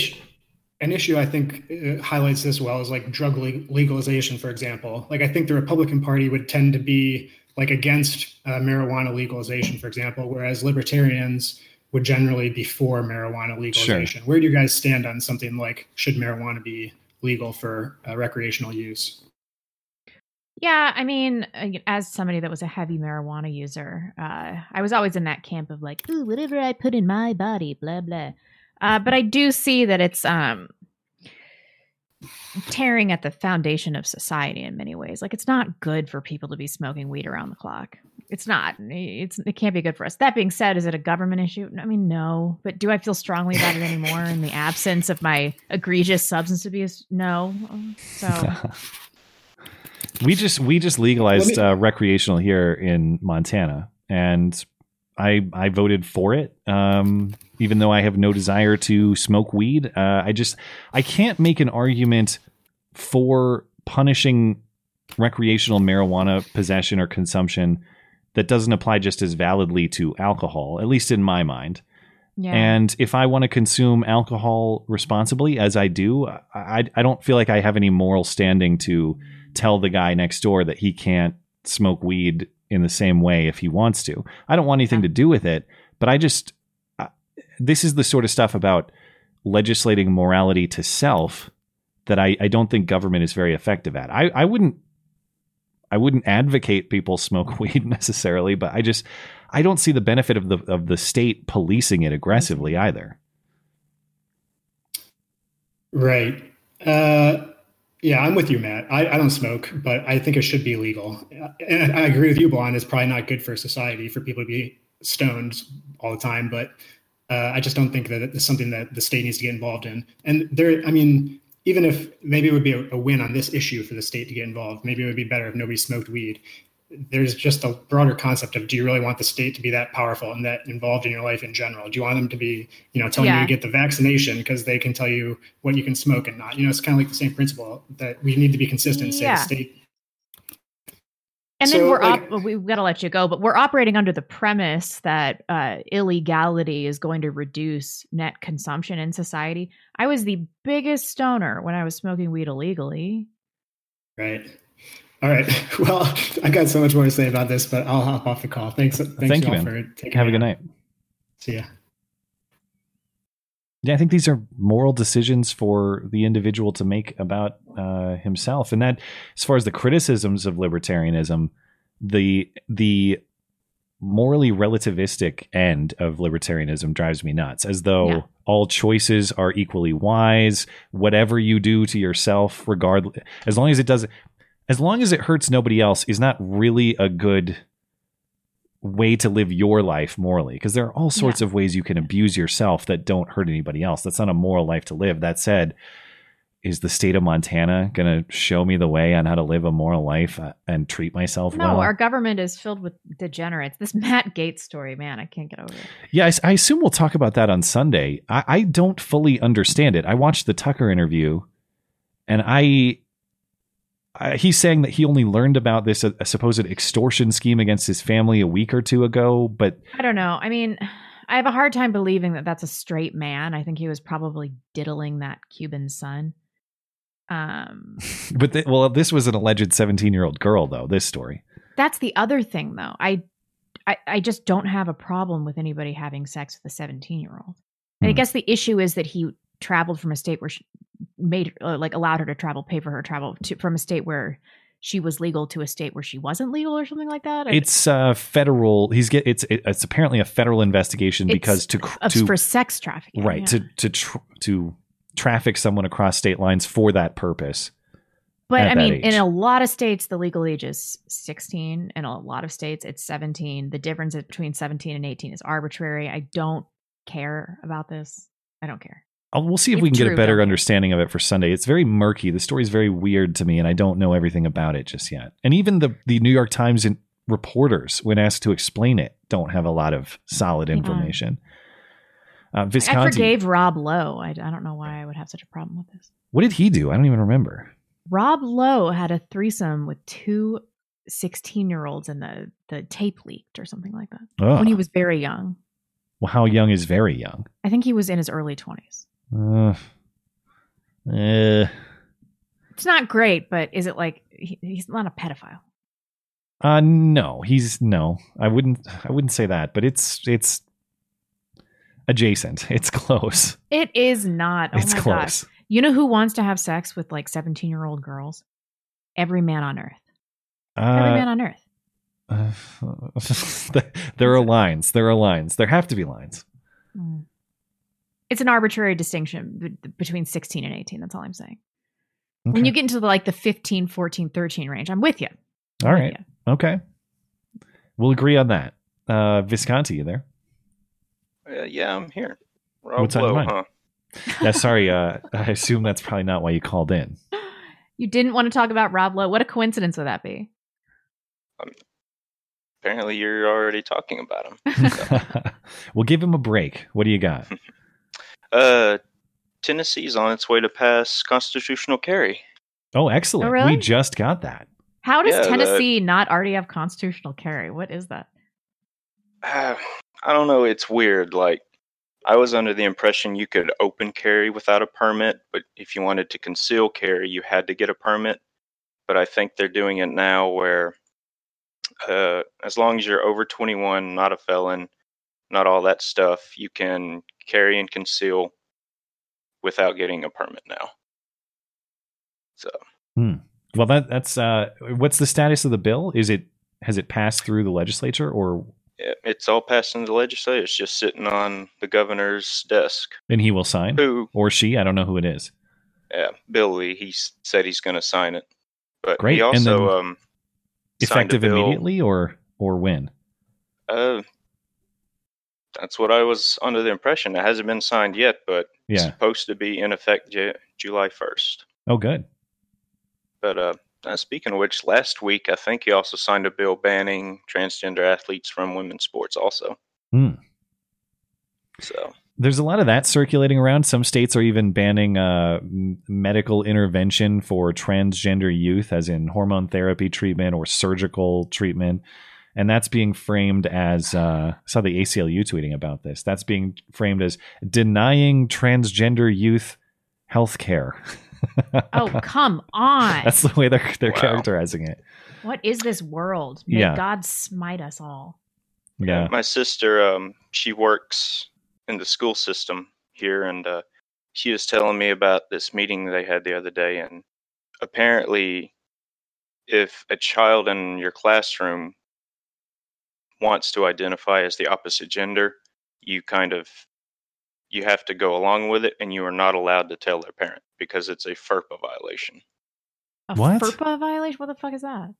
Or some health privacy thing. What the hell? Why would you not be allowed to tell the? Why would you not be? Even if your child has a health episode, why would you not be allowed to tell the parent? That doesn't make any sense. That's what I thought it's like. So you have to play along with it at school, but no, that sounds if like anything happens, you can't. Yeah. There's got to be something, because if your kid had a seizure at school or something like that, there's no obligation to keep that secret from the parent. Well, not like a seizure, but if they're doing, you can't tell the parent that you refer to their child as their preferred pronouns or opposite whatever name they choose. Okay. Huh. Yeah, I didn't get it either. All right. But well, thank you for the updates. Do you have a final thought for us? Yeah. Are you familiar with the YouTube channel T-Rex Arms? No. That's a great name, though. So they are a local Tennessee gun shooting company. And they have a YouTube channel. It's almost at 1 million subs, actually. Wow. But they have a lot of interesting videos on how they intervene with the state legislature or legislation to help pass pro-gun bills and stuff, and how they were involved in this Tennessee constitutional carry bill. So good. If anyone's interested on how local people can get involved in it, they have a lot of interesting stuff. Good. You love to see it. And as troubling as the federal government has been lately, there are a lot of states trending the right direction, mine included. And so it's great to hear that there's still a lot of sanity if you want to move to find it. It's still out there. Thank you, man. Matt. Yeah. You said you've played God of War, but you haven't finished it. No, I've never played it. Not a minute. Okay. Well, if you're ever interested for a very father-child game, I suggest playing it. All right. Well, thank you, man. Have a good night. Yeah, have a good night. Bye-bye. Okay, Mustache Asian up next. And I think we're going to take a quick call from Dangerous Spaces. He wanted to get a word in, and then we'll have to move into the questions because I know we have a lot. So Mustache Asian, regrettably, will probably have to be a little bit quick tonight if you can. Nothing. Just like been raging, or at least it grinds my gear about seeing a lot of like CCP shows on social media these days. Like, really? Especially on YouTube. Like you can tell, or I mean, some of them are probably not like directly shills, or they are Chinese, and a lot of them are brainwashed. Like their history has changed, right? And so they don't have a perspective of, like, especially like me from Taiwan originally, like of what the real history was. So it gets, so basically they're just like, oh, like, CCP always defended people's rights. And I was like, really? Are you talking? Are these people Chinese nationals, or are they non-Chinese? Maybe some of them are Chinese nationals. I think they are. You're breaking up really bad for me. Yeah, it's a little rough, but I can hear him decently. Yeah. My internet is really bad these days. Too many people in the house. But you're not talking you're not talking formal Chinese Communist Party propaganda. You're talking just YouTubers or other social media personalities who are basically acting as propagandists. More like in the comment sections, they like to start like this propaganda wave in the comment sections. And well, I mean, on YouTube is less obvious, but on LinkedIn is obvious. Like people virtue signal with shit. Why? I wonder why. LinkedIn. That's weird. Because there's one post saying that, oh, Xi Jinping is worried about the rights of the well-beings of Asians in U.S. Yeah. Like, oh yeah. Fuck Xi off. Jinping is real pissed. You don't care. Yeah. Yeah. He's so pissed he would put all those hate crime hate crime committers in concentration camps to set them straight. Yeah. Yeah, it's like Zinni the Pooh just cares so much. I forgot about that nickname for him. Is that term is banned? Didn't they ban Winnie the Pooh images in China or something like that? Yeah. They do. My God. They do that. Holy shit. Yeah. So, anyways, yeah. So, I don't know. Just have to fight when you can, because on LinkedIn it's difficult. You just link to your professional life. Yeah. And you get canceled. Yeah. And I think I got one of my interviews canceled because the employer works with China. Well, maybe that's a bullet Chinese dodged. Manufacturing. Yeah. Maybe. Yeah. So I don't know. Like, I do industrial design, so I probably, like, if anybody wants to do industrial design stuff, freelance wise, can contact me on Discord. So yeah. All right. I think that will be it. Well, Godspeed, and thank you for doing your part to fight the CCP. Yeah. Maybe. Yeah. Appreciate we'll it. see if it's effective. Yeah. All right. Bye. Bye-bye. Okay, we got to give Dangerous Spaces last word, and then we'll hop into emails. Mr. Spaces, do you want to discuss something? Hey guys, how you going? Hi. Doing all right. By the way, a lot of people have nice things to say about you, so appreciate the work that you're doing, and people seem to enjoy it. So thank you. Yeah. Well, I mean, I'm hoping it's making the show run a bit smoother, and people aren't getting the awkwardness of someone being brought in, they're not happen to be there and stuff like that. Yeah, it's running smoothly. So hopefully it's helping to make the call-in show need a little less duct tape, so to speak. So. We'll always need at least one roll, but Yeah, fair enough. I figured we'd just quickly talk about the Derek Chauvin trial. Sure. I don't know if you would have seen it, Matt. Blonde, if you would have seen it, Matt. Blonde probably hasn't because it's on Twitter. But there's a couple of... Did you guys have it on the call-in? Not the call-in, the Sunday show, that one time where Chelsea Handler was talking to a black ex-boyfriend and said, you got busted for drugs and I didn't because I'm white? I did a video on that one. Yeah, I did. I watched her whole documentary and made a video breaking it down. Yeah. I'm just trying to remember. Because her thing here, and I just find this weird that she's got this attitude. So for the Derek Chauvin, there's the first tweet, so pathetic there is a trial to prove that Derek Chauvin killed George Floyd when there is a video of him doing so. Yeah. And then she did I think this is a follow-up when someone responded to her. Perhaps we should skip trials when there is audio and video footage of the murder.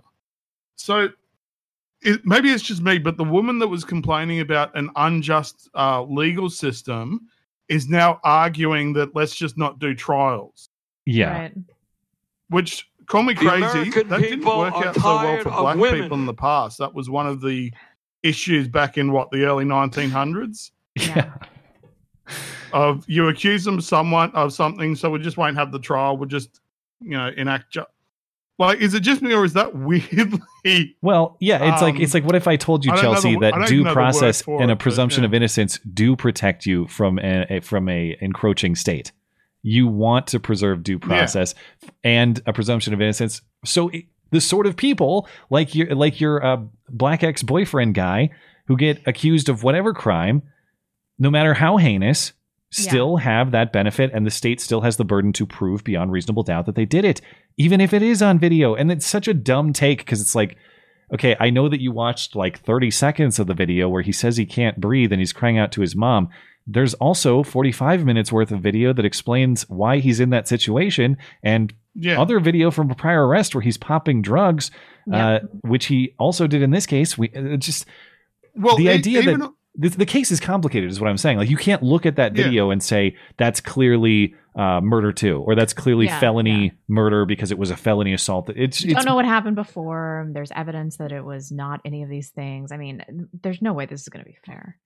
Well, the body cam footage beforehand has him going, I can't breathe. I want to get on the ground. I can't breathe. So it's a case of, well, it's not because Chauvin's on him that he can't breathe. He was saying that beforehand. Yeah.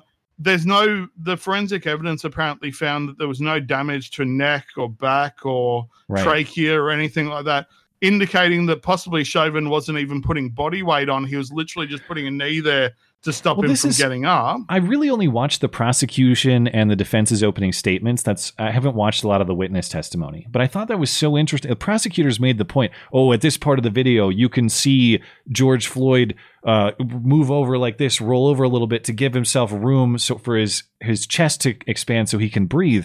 And the point was that's because Derek Chauvin was choking him. And I took the exact opposite away from that. It's like, you're telling me that he could move somewhat freely because Chauvin's full body weight was not on him. He moved to get breathing room, and Chauvin allowed him to do that. He just wasn't going to allow him to get up and move around freely. It was weird how they presented that. Look, this is proof that he choked him. That looks like proof of room to move and breathe to me. I didn't understand that take at all. But yeah, I kind of, and what was it? It was it was either the New York Times or the Washington Post wrote, I've just seen the headline, I haven't had a chance to read it, of the juror's identity are being kept like anonymous or being kept secret, but here's some things we know about them. Yeah, this was the New York Times. I saw this earlier today. It was the New York Times. I knew it was one of those. And it's like, so you're basically trying to initiate essentially jury tampering or jury intimidation, which in and of itself surely would lead to a mistrial if they could prove. I mean, I did read through the article, and in fairness to the New York Times, it obviously doesn't have any personally identifying information or anything like that. But to the point that you're making, why are you teetering up on the edge of that? They talk about, this person is this age, this race, does this job. We know this X, Y, and Z about this person. I guess why? If you read the tweet and it says the jury is to remain anonymous, all right, why not just put a period there? Like, the jury is to remain anonymous for a reason, and that's to protect the integrity of the trial. They didn't necessarily do any jury intimidation here, but to your point, it's kind of like, it reads as though, hey, that's a real nice trial you got there. Some real nice jurors. Be a shame if somebody figured out who they are and, put a brick through their window or something like that. Yeah. But I mean, in terms of this, I kind of think they've tried to charge for too high crimes. And I have a feeling he may get found not guilty. I've lost the word of what that's acquitted. That's the word I'm looking for. Mm-hmm. Which if that happens, oh my goodness. Although the only benefit I think is under Biden, if cities are burning, people are going to start looking and going, do something about it. Yeah. Hopefully. The most realistic shot they have is manslaughter, but the sentencing on manslaughter is something like 4 years in prison. Yeah. They're going to riot for that. They and honestly, even if he's convicted on murder and goes away for a lot longer, they'll still riot. It won't be good enough. Yeah. Never will be. Well, thank you, man. Appreciate the thoughts and appreciate you helping us run the show a little bit more smoothly. No worries. I hope you guys have a good night. You as well. Thanks. See ya.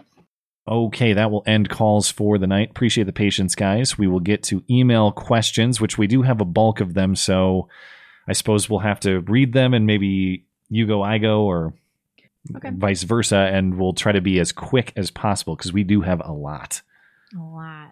And I pared it down. Okay. Chris in New Mexico. On last Wednesday's Call-In Show, Blonde said that uploading your consciousness to essentially live an eternity in a Matrix-like environment would be an affront to God and would be hell. How is living an eternity in an artificial environment, doing whatever you wanted, worse than living an eternity doing nothing else except worshiping forever and ever at the feet of an almighty being? Well, I think that the biggest problem with this argument is that if you uploaded your consciousness on to some weird drive, like, you would know what the outcome of that is. We don't know what the outcome of any perceived heaven is going to be like. It's very possible that time is a human creation that you would be projecting on this matrix, but wouldn't be a factor in the afterlife. I have no idea what you guys are talking about, and that's a question for you anyway. Okay. So I'll just pass. Kathy Bear says, do you find corporatism to be a bad system? And if so, what do y'all think are the best ways to counteract the effects of corporatism without harming natural rights and the free market? I guess I would need a definition on the term to be as precise as possible. I'm not necessarily anti-corporate insofar as I think you have the right to you have the right to your own labor, to use your labor to build your property into however big of an empire or however big of a business as you want. The thing that is corrupting is when business and government get together to create all sorts of regulations or preferential treatment or benefits for those big companies at the expense of smaller competitors. So that to me would be the solution that we need to make sure. I think the solution there is just a government that's so small and intervenes as little as possible that there's not really a benefit to open up that lobbying shop on K Street. Or they can't handle the work. Yeah. Oh, yeah. I suppose they're that too would busy dealing with crime and roads. Yeah. That they can't deal with stuff like this. Yeah. I'm not anti-capitalist, of course. I'm not anti-corporate. What I am is a marriage between government and big business to stomp out competition that they should be liable to or competing with. Oh, gosh, we have so many questions. Okay. Let's just answer them as we read them. Unless they're specifically denoted that we should respond, right? I'm not sure I understand what you mean. You answer the one that you read, and I answer the one that I read, unless it's like blonde. Or we should let's just go one response each, not back and forth. Okay. All right.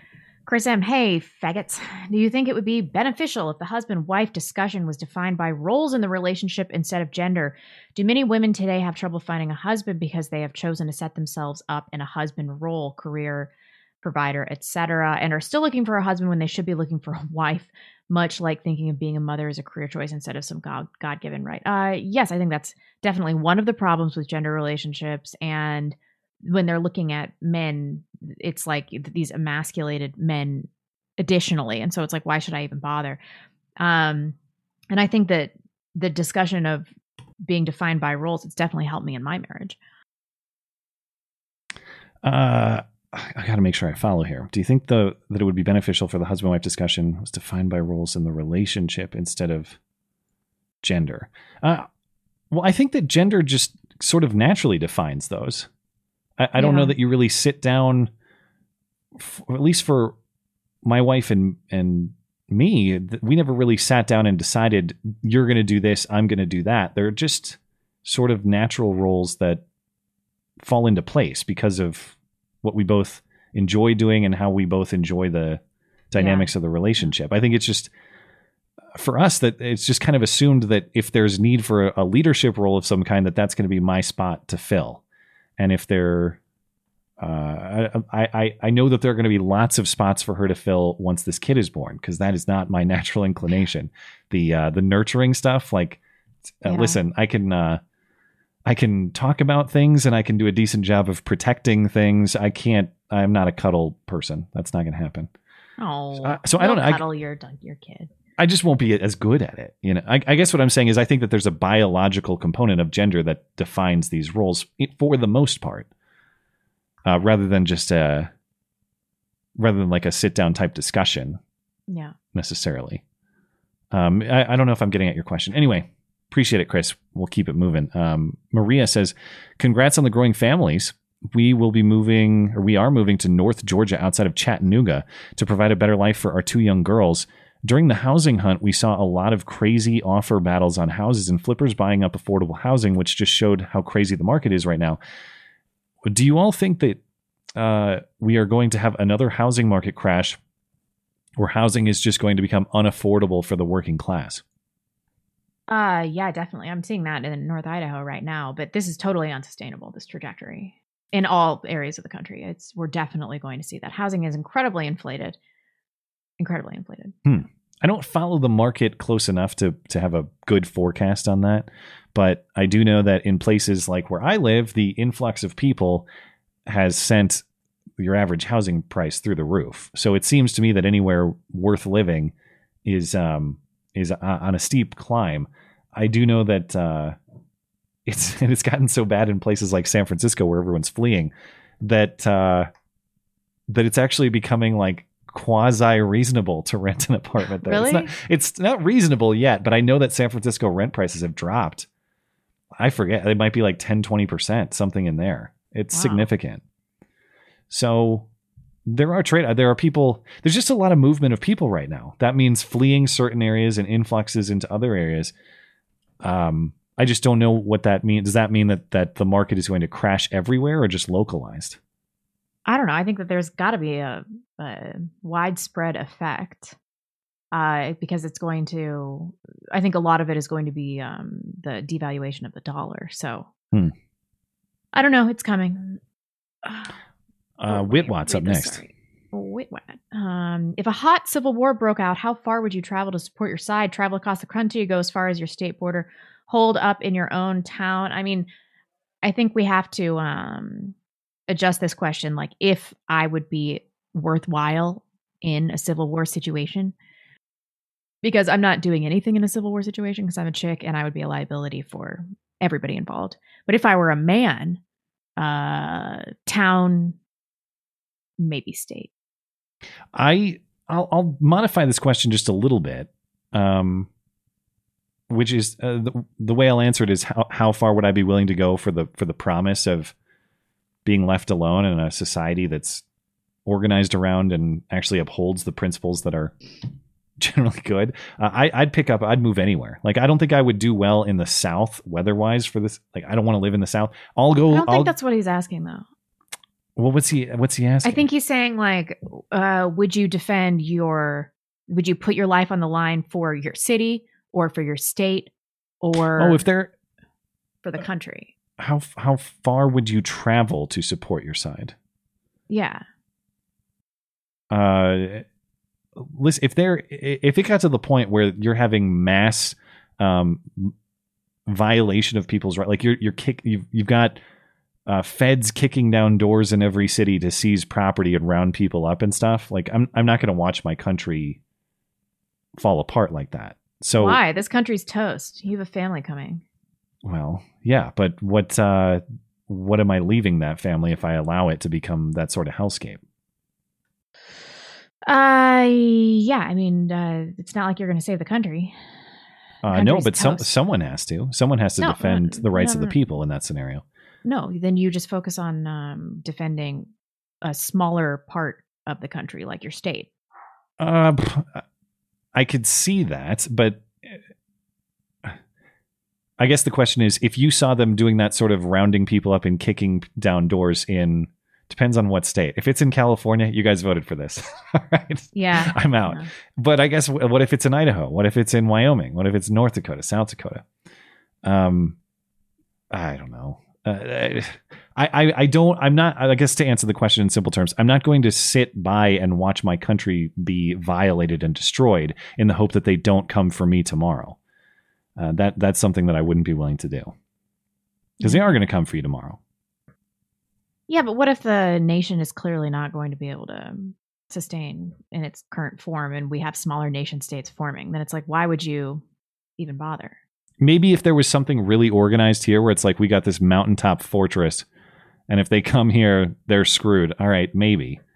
Yeah. But if it's just, I guess what I'm saying is I don't want to sit idly by without a plan and allow your country to be run over and just hope that they don't come for you one day. That to me is not a viable plan. But if there was something viable here, I suppose.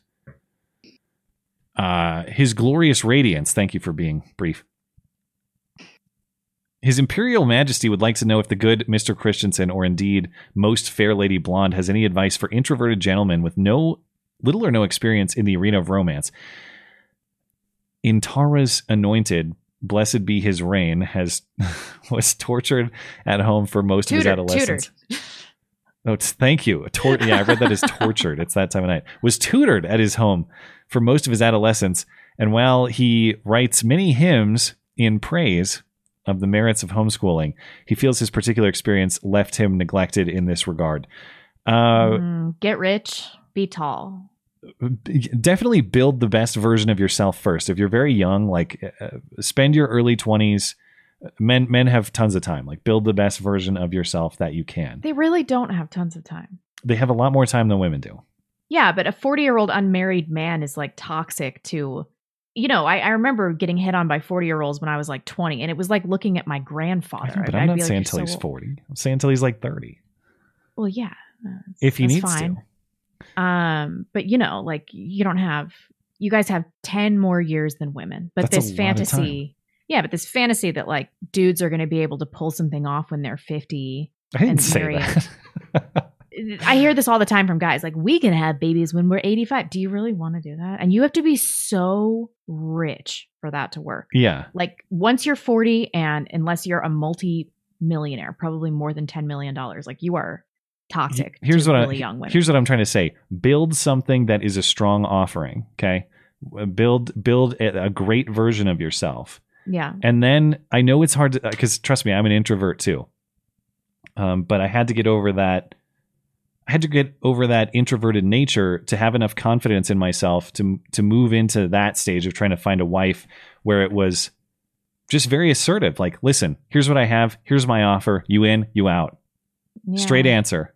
Otherwise, I'm moving on. You can't, you got to develop that confidence to actually be assertive in that approach in that way. And part of developing that confidence is building something that's worth being confident about. So if you don't feel like you have that confidence just yet, that's okay. Not a lot of guys do when they're young. Spend time building yourself business wise, building yourself fitness wise, building yourself intelligence wise. Make a great version of you that you can be totally confident about. And then you roll in and say, I got a great deal for somebody who's taken it. And if you're too dumb not to, see you later. That's how you do Read it. a lot of books, and I think it's gay, but chicks like it when guys know about wine. They do. Okay. I think it's gay. I've never had that experience. It makes you seem worldly or something. Bobby Collins, I'm not falling for your trick, Bobby. Good try, though. A while back, you highlighted a group of your listeners out of Ohio, I think, that are working on a fact-check project to counter mainstream media narratives. We did? Do either of you remember what they called it or where to find them? I want to know where to send my money and get the facts correct. Thanks. And as always, milk before cereal. You're a monster. I don't remember. I do remember the project, and I should know it off the top of my head, and I don't. I'm sorry for the if you're the person who's running this project. It's like a news archive project out of Ohio. Send me an email, and Bobby, you can send me an email, and maybe I can connect you guys. I'm having trouble off the top of my head, but I do know I've seen the project several times before, so I'm sorry I can't recall it immediately, but I do know what you're talking about. Chris to the J says, congrats to Matt and Ping 2 on your baby. Any prayers we can give to you two? And the second question is, Matt, how is your walk into Christianity? I'd recommend listening to Mark Driscoll for good sermons, advice on being a righteous man if you're interested. I don't necessarily have, obviously I'm not super well versed in my religious text or script or anything, so I don't have like prayers of preference or anything, but of course I appreciate well wishing and prayer included. Do you have a favorite prayer or a favorite piece of religious scripture? Crickets. Who's the Catholic here? Come on. Hey, I am a half-assed Catholic. I'm not a good Catholic. I haven't been to church in a bit. Yeah. Mark Driscoll. I really haven't. So I went through Mere Christianity last summer, and it didn't. Mere Christianity was a really interesting experience because it didn't answer the questions that I went into it looking to answer, but it did provide me a lot of moral clarity on other issues. So it was actually highly useful to me, although I don't feel like it connected me to Jesus Christ in the way that I was looking for it to do. So it was still of high value, but I don't know that I've moved. I don't know that I've moved toward Christianity specifically, but I certainly over the last year or two have moved more toward the concept of a God or a creator generally. And I remain open, so I'll check out Mark Driscoll maybe in the future. Dan Ellenwood says, "What with the possible AR-15 and standard capacity magazine bans, I'm struggling figuring out what I would do if the Alphabet Boys came knocking. I have a 7-month-old daughter. Oh, and that changes things. If they came to your door, would you hand things over or hunker down and wait for Ruby Ridge Part 2? Having kids does change things. I mean, I can't imagine a situation where my husband would hand things over.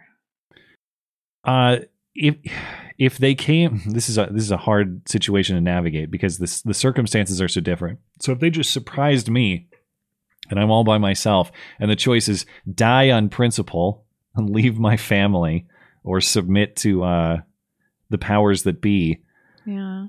I don't know that I can leave my family fatherless even for that principle. But here's what I would say. If they start, I would hope never to end up in that situation, at least to the extent that I'm alone or my family's alone. If they're doing this door kicking thing across the country, this is the sort of thing we're talking about earlier. You need to be organized for that. You need to stop it on a community level, or at least be prepared to push back on a community level. And honestly, that, as we were talking about earlier, that is a hill that I would be willing to die on. If you're talking about kicking doors down across, you're doing a national tour of violating people's rights.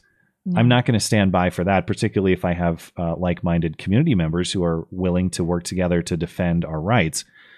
In this, I don't like the idea of surrendering, but in this situation where it's just my family, a total surprise, I don't think that I can risk any of my family members dying in any sort of crossfire, or B, me leaving them fatherless for that particular scenario. Right. I understand where you're coming from. Hopefully you'd live somewhere where you already had the organization ready to go. Yeah. I think the previous question, or 2 questions ago, whenever, I like any specific prayers, not like specific biblical prayers, but do you want people to pray for like the health of your baby, or I see, for your wife to have an easy labor? I don't. I just appreciate all positive thoughts, man. I don't discriminate in that way. So I appreciate your well wishing, and thank you for that.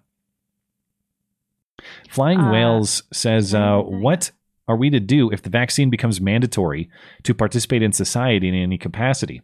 The thing which makes me most hesitant about the vaccine is how coerced it feels.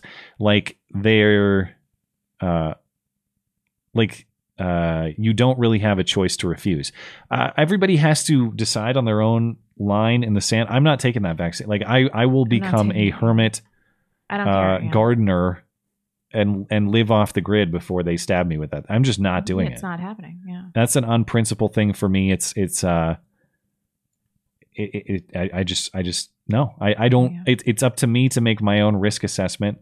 I don't say that with any sort of animosity or judgment towards those who want the vaccine after making their own risk assessment, but that is of paramount importance to me. Everybody has the right to decide how to handle that risk for themselves. I decide that I don't care if I had coronavirus. Pretty sure I already did. And I am not going to let you inject me with chemicals, a chemical cocktail that was people talking, was so thoroughly tested. Okay. Wow. The timeline just isn't there. You don't know the long-term effects. You don't know. This was not produced on the same testing timeline as traditional vaccines. It's fine if you want it, but I refuse to have it forced on me in that way. I will go a long way before I'll take that thing. Me too. Yeah. This is Brian. Matt, congratulations on the coming of fatherhood. I was interested in your story about knowing your wife was pregnant through instinct. Have you considered the possibility that it was a revelation from God? I suppose. I guess I hadn't put a lot of thought to that, but I will say it was totally unexplainable absolute knowledge, which is something that I have not experienced much.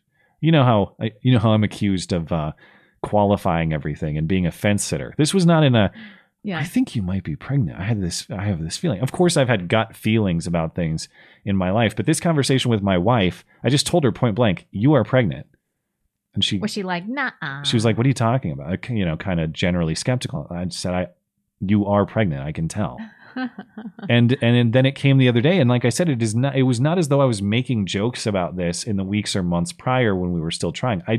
It's something in my lizard brain just snapped. Maybe you flipped. recognize some physiological change in her though. It could be. I definitely believe that there's got to be some sort of biological cue that just tells me, maybe puts me in protector mode or something. Yeah, but why would God give you that revelation? It didn't really help you very much. You found out the next day anyway. Seems like a pointless revelation. I don't know. I don't know what it was, but to Brian's point, I can tell you it's it was an experience unlike any other that I've had. It was as though absolute knowledge was just put into my brain instinctively. I've not really experienced that before. How cool. Yeah. Did I read that one? Yeah, I think so. Peter says, I'm interested in starting a YouTube channel. What should I use for crowdfunding? I don't want to use any YouTube ads, and Patreon is a non-starter. Also, how much of a backlog should I have content-wise? Like, if you could go back, how many videos would you make in anticipation of your career? A lot of questions there. If you don't want to build your own platform, I would say there are two viable options. Subscribestar has been great. They do take a little bit bigger cut than Patreon and some others, but they've been great though. They're principled Russians. All right. You can count on them. I've never had an issue with them. Been using them for 2+ years now. You can count on Subscribestar. Locals, Dave Rubin's build is doing really well too. And we're not on Locals yet. It's possible that we might be on there sometime soon, but as of now, we're not. I've talked to people at Locals. I don't know the product from use, but I can tell you that the people who are running it have the right ideas, and I believe in their product. So those would be the two that I would recommend. As far as the backlog is concerned, I would say don't do it because, especially if you're in politics, the news cycle it just turns around so quickly. And your setup will change drastically within like the first few months. And so if you have a backlog, you'll just be improving your setup and you'll end up putting a video that looks and sounds like shit up. All right. We're already past 9 mountains. So we might have to do the lightning round version like you were talking about. Maybe maybe go one or the other. I appreciate your patience, guys. We just have a lot more to get through, so we'll have to be really quick. Oh my God, we have 3 more pages. Yeah, we have a lot. Let's see. Tanner is okay. So I'll read to you and then you read to me. Let's do this, huh? Okay. How careful of parents are you guys planning on being? I wanted to let my kids go out in the neighborhood as long as they're home by dinner, but after learning how rampant child-on-child molestation is, I'm incredibly nervous. Pretty much every gay man was abused by a kid who was previously abused, and they pass it on like a virus. Something as simple as one sexual experience can set your kid down a path. Thoughts?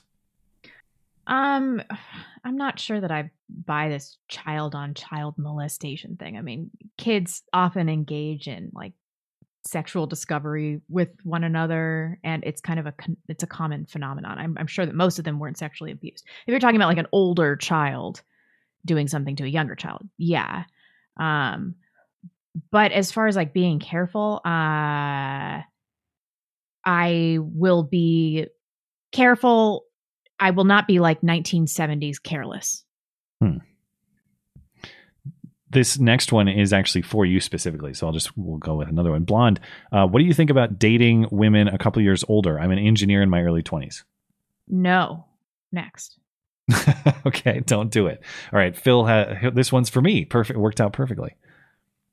Hey, Matt, something you've asked every time someone is opposed to spanking comes up. What happens if everything up to spanking doesn't work? I'm going to ask you the same. If you choose to spank your child and that doesn't work, what's next? When does slapping become an option? If physical force is physical force, why not punch your child in the arm? Please explain in detail how these are different if you believe they are. Yeah, it's a fair question because you do have to have a limiting principle. But I guess here is the struggle that I'm having with the perspective that spanking is a moral wrong, totally different from other tactics.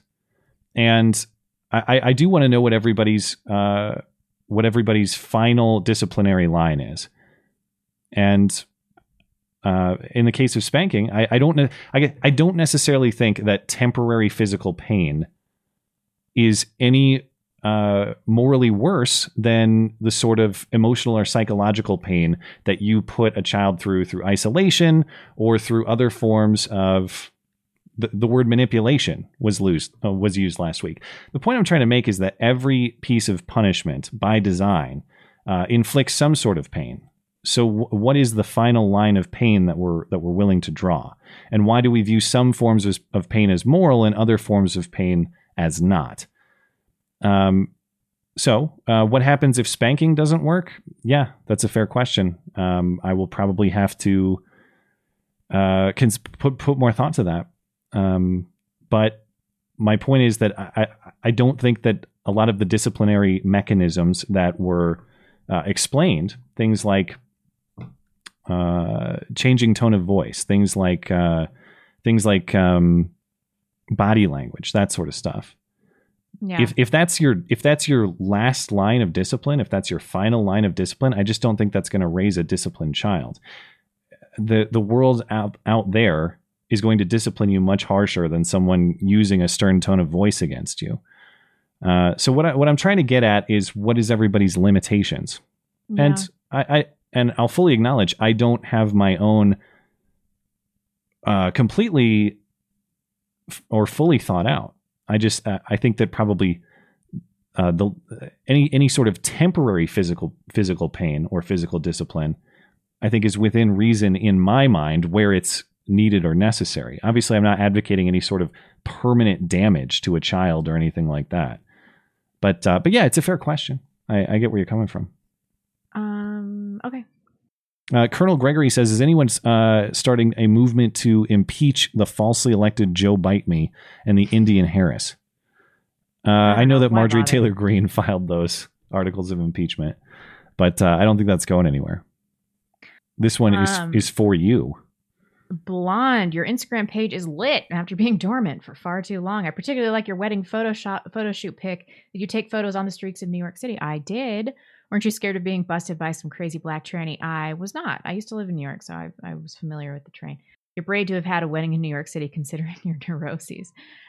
Also, your engagement ring is beautiful. Thank you so much. Why sapphire instead of the usual diamond? Matt, congrats on becoming a dad. You're going to be great. I picked a sapphire because it has the same or near same hardness, or maybe even it's more harder than a diamond. And diamonds are actually not rare. There are enough diamonds in the world for every man, woman, and child to have a handful. The De Beers family has just monopolized them.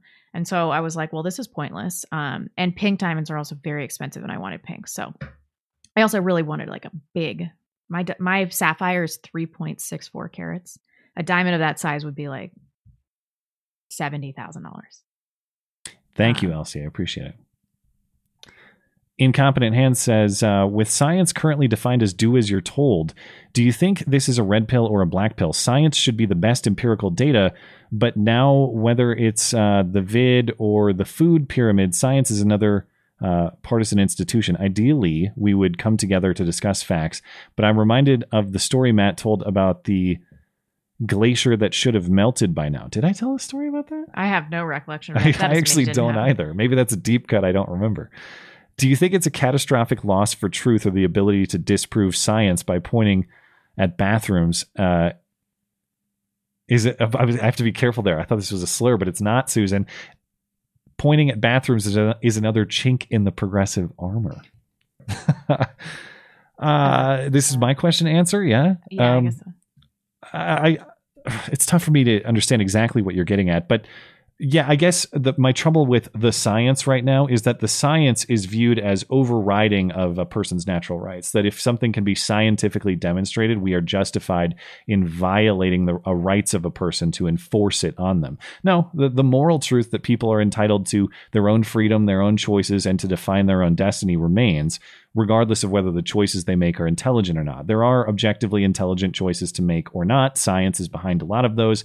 But there's moral truth that exists, in my mind, above scientific truth. That even if you have all the scientific truth in the world, there are horribly immoral things that you can do to other people on a scientific basis that shouldn't be done. And we're learning that lesson the hard way in real time right now, I think. Yeah. This one is for you, Root Muncher. A while ago, Matt laughed at the following position that he held as a young man. If God is omnipotent and omniscient, why does he allow such terrible suffering in the universe? Or why did he create the conditions where he must be hands off when all this shit is happening? I never actually heard Matt explain why this was not a checkmate position for atheists. So why do God believers appear to expect greater standards of morality from their fellow humans than from God? Is it God's moral failing to allow you to choose your own path, though? I don't know that I agree with the premise necessarily. Yeah. That just because bad, I guess I don't necessarily agree with the premise that if evil or bad exists, it means that God is immoral. The older I get, the more I start to think that morality that morality can only exist to the extent that you have the capacity to choose something immoral. Good can only exist in contrast to evil. Without the other, it doesn't really make much sense. So I don't think that it's I don't think that the concept of God allowing bad things to happen makes him a bad being or a bad whatever he is, I suppose. I don't know if that's we don't know why either. I mean, this isn't me saying with certainty that I know he exists or that I have any concept of what that means. I find that position that I used to hold extremely simple. Morality means that you have a capacity to choose the moral. God, if to take the position of a religious person, if God gives you that capacity, that free will to make that choice, is it his moral failing if there are bad things, or is it your moral failing for choosing and enacting bad things? Mm-hmm. You can make the argument both ways, but that perspective is too simple for me now, that perspective that I used to hold about this sort of stuff. Mm. Ryan says, hey guys, I want to reach out and ask a gun question. I currently live in New York, but plan on moving once I finish school. With the extreme process to get a license or even buy a gun here, and the pain in the ass it seems to be to transfer permits between states, should I just wait to purchase until I move? That's a you question for sure. You generally shouldn't. Well, I guess I don't know New York laws, but if you move, depending on the state you move to, you don't really have to. Like if you were to move from New York to Montana, there's nothing you have to do to transfer, assuming that they're not NFA items and some other complications. But let's just say you have normal guns that aren't registered with the feds and aren't restricted by the NFA. You can just move, as far as I understand. There's nothing that you have to do in terms of any regulatory stuff. So if you move from New York to a free state, you should be good. The only thing you might have to worry about is if I were to move to New York or California with some of the firearms configurations I have. I guess to clarify, when you're talking about transfers, you're typically talking about transfers of ownership between people. So just because you take a gun from one state to another, if it doesn't actually transfer possession between people, that's not really a transfer. That's just you moving. So you should be good. If you want to start collecting now, you can. That said, it might be easier once you get to a new place. But here's what I would say. If you have the opportunity to start developing self-defense skills and proficiency, it's never too early to start. I would, even if you start slowly, I would start now rather than later. Can I read that one? James Fields Driving School.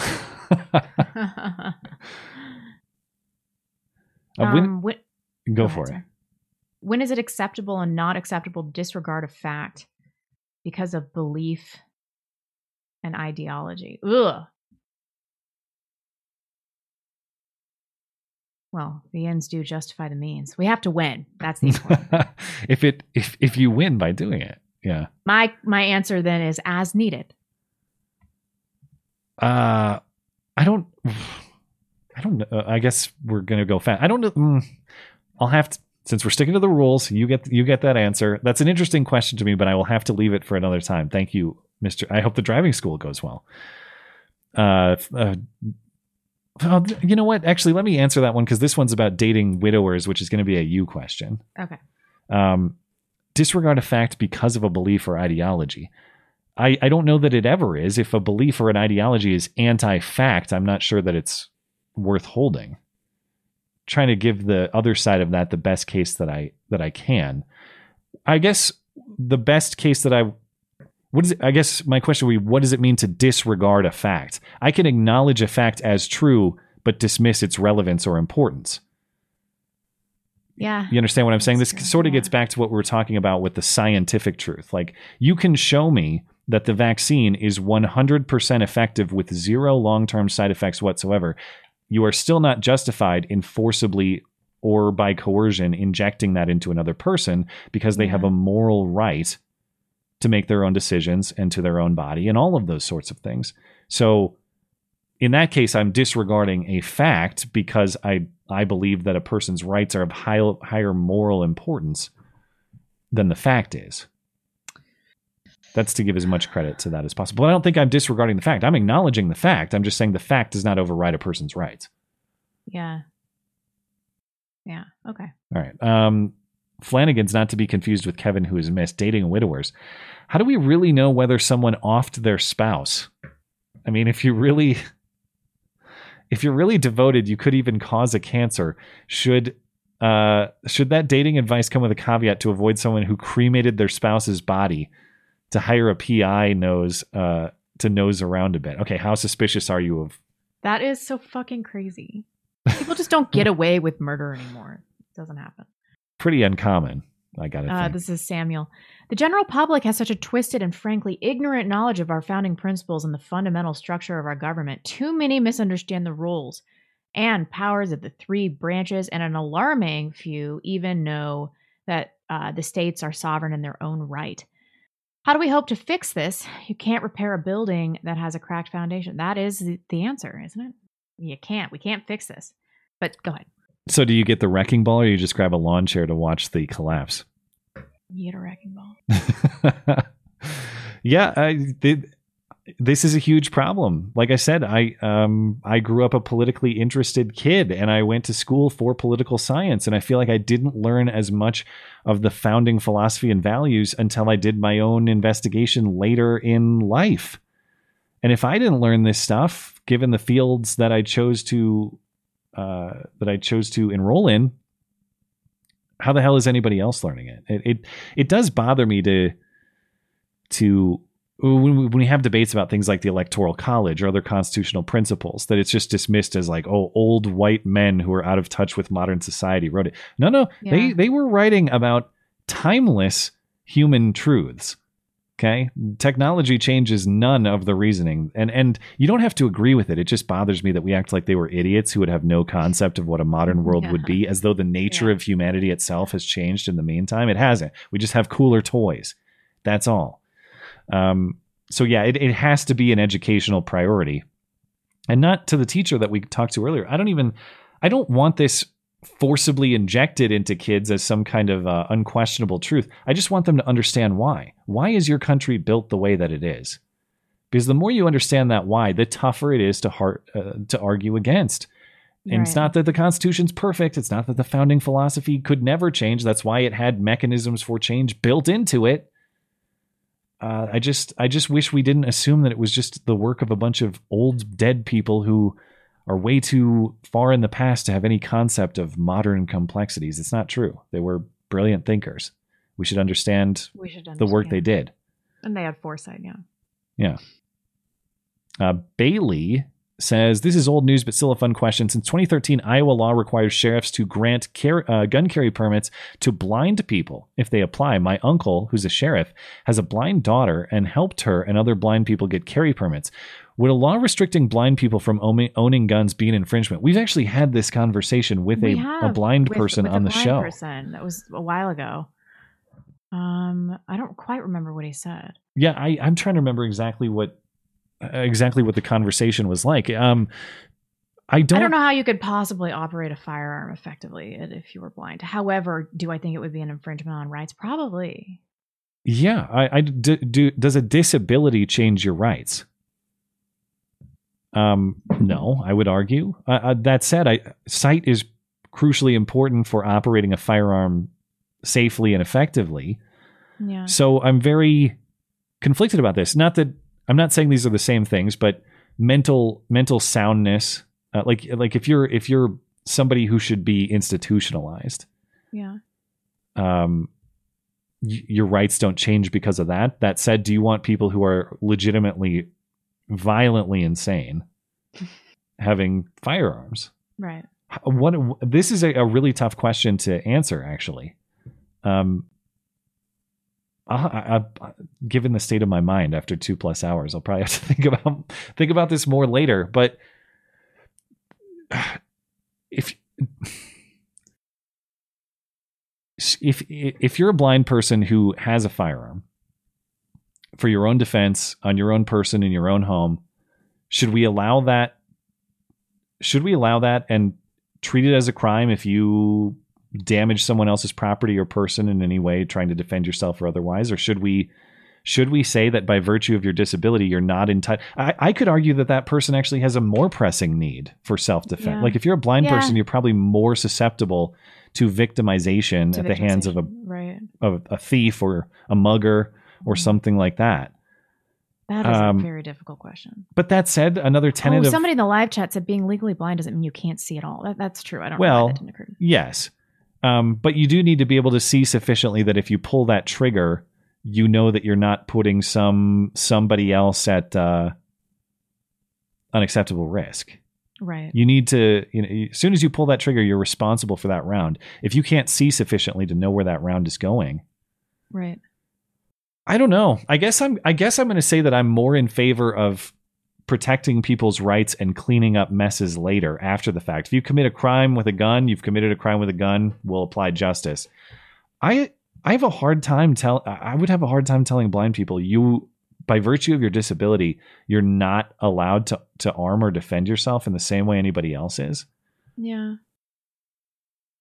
Well, I guess I'm team blind guns. I guess I'm going with that. I'll have to think about that. It's a really interesting situation. Okay. Thank you guys for the email questions. Glad to be caught up. Again, if you want to submit an email question to the show, the one and only place you can do that is through the website. That's mattchristiansenmedia.com/contact. We have a call-in show question form on the site. And let's catch up with chat and call it a night. I'll head over to Tippy Stream here in just a minute. Phil says, Jonathan Pollard had some interesting thoughts on dual citizens the other week. Really makes a guy think, Phil says. Okay, thank you for that. Just your standard RWDS says, spanking must fit the crime and be rare enough to catch them off guard. My parents spanked me whenever I lied, so I just learned to lie better to not get caught. Yeah, I suppose.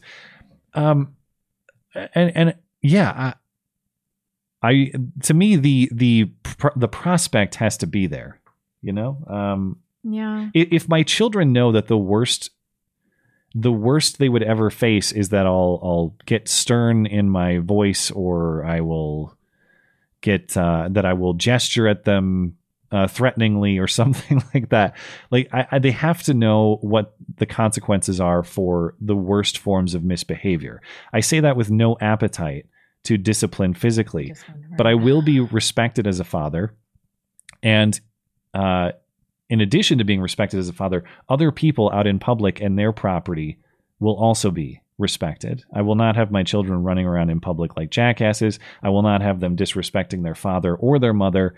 And I suppose I'll have to cross those bridges when I get to them. Luckily, I have maybe 2 years' time to think about this before I decide on a final policy. Let me try to reload this again. Yeah, let me open up YouTube. Annoying. I actually don't know what our YouTube situation. Yeah, I still can't get into this. It's a fine line. I don't want to be feared as a father, but I demand. You kind of do, though. I will be respected, and the line between respect and fear is very thin. I don't want my children to be afraid of me in their interactions with me, but at the same time, they will not think that they can do whatever they want, and Dad will just shrug and go, "Well, what are you gonna do? Yeah, kids will be kids."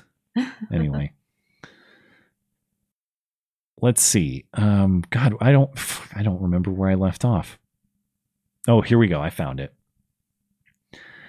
Quantum Football says, wouldn't it be awesome if Trump said something like the election was legitimate April Fools tomorrow? Maybe he will. That would be a great one. Yeah, that is. I like that strategy. Joshua Judy, thank you for supporting the show. A crafty Huragak. If YouTube takes the dislikes button away, go to the comments and post dislike button in the comments. Maybe there's always a workaround. I like that thinking.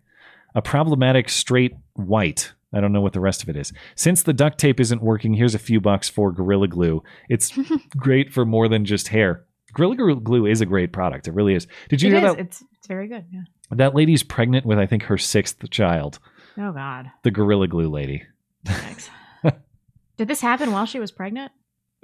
I don't know. I just saw the news, but maybe she was in early pregnancy when she glued her hair. Oh my God. I would imagine Gorilla Glue just for pregnancy purposes is probably not a great thing. I think it's off limits. Yeah. Yeah.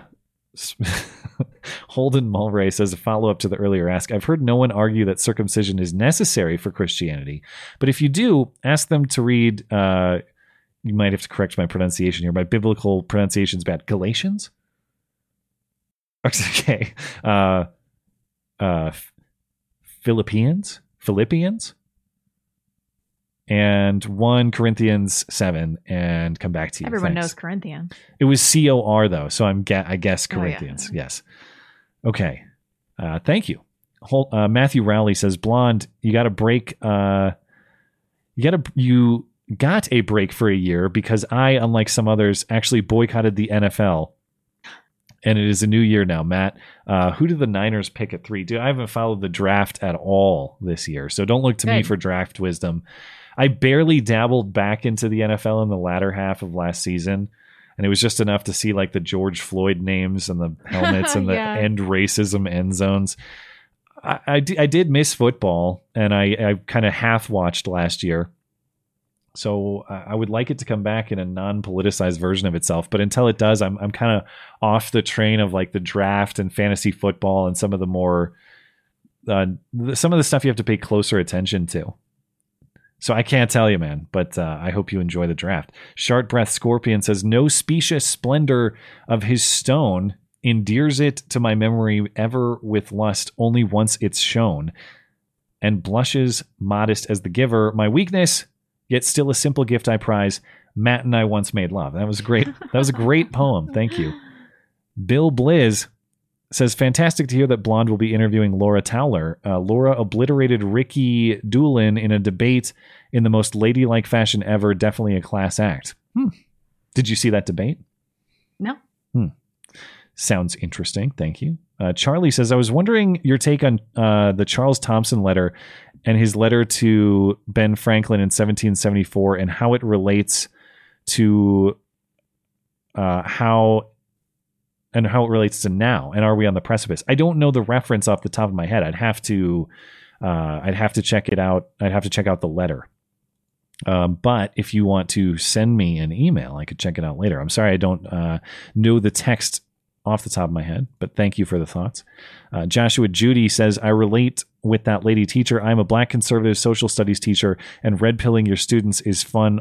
Also fresh out of college. Yeah. Well, I appreciate you guys who are just going aggressively. This is how this sort of, you want to win the schools back. You want to win back the institutions. You just got to dive in. You got to go hard. So I appreciate that you guys are doing it, and good for you. Charlie says, Blondie, help me. What does a 45-year-old divorced man do? Who do I date, and who do I go for that won't cringe? I don't have millions of dollars, but I do have some money. If you have kids, then you should be looking at single moms. I mean, for real. If you don't have kids, then I would date like a 30 to 35-year-old divorcee with no children. There you go. Thank you, Charlie. John McConnell says, my girlfriend, who isn't stupid, just got the vaccine because she's a psychologist and interacts with people in the medical field. She was stunned beyond belief when I told her it wasn't FDA approved and has a legal exemption. Yeah, it's FDA emergency approved. It's not the traditional she sounds pretty dumb to approval. And I don't know. I've heard this. I've not looked into it. I guess I take your word for it because I've seen this reported all over. But yeah, the vaccine manufacturers have a legal immunity to any sort of. I've qualified that with saying I have not investigated that claim to myself or for myself, but I'm told that's true. That if you were to have some sort of adverse effect or very serious medical complication from the vaccine, that you cannot hold the vaccine manufacturers liable. Thank you for supporting the show too. I am not going to be niggardly. Titus Moeller says, YouTube recommended Beauty and the Beta episode 0. Wow, what personal changes since then are you most proud of? Are there things from then that you'd like to reclaim? Well, thank you for checking it out. I don't know why Susan's recommending that. Reclaim. What is it, like we regret? Things that, or maybe things that we lost that we'd like to have back, I think he means. Oh, we were so naive. Energy. Not that I think that there's a lacking of energy now, but that time, there was a lot of optimism and energy. Yes. and trolley spirit. Yeah, and I'm like worn out now. Yeah, because we've been beaten down since then, and a lot of people have. But I don't think that I don't think it's all pessimism and doom and gloom either. I think it's a lot that things have become a lot more real since then. And so if there's anything I wish I could reclaim, it's like an optimistic faith in tomorrow and a trolley appreciation for the moment. That was all very fun.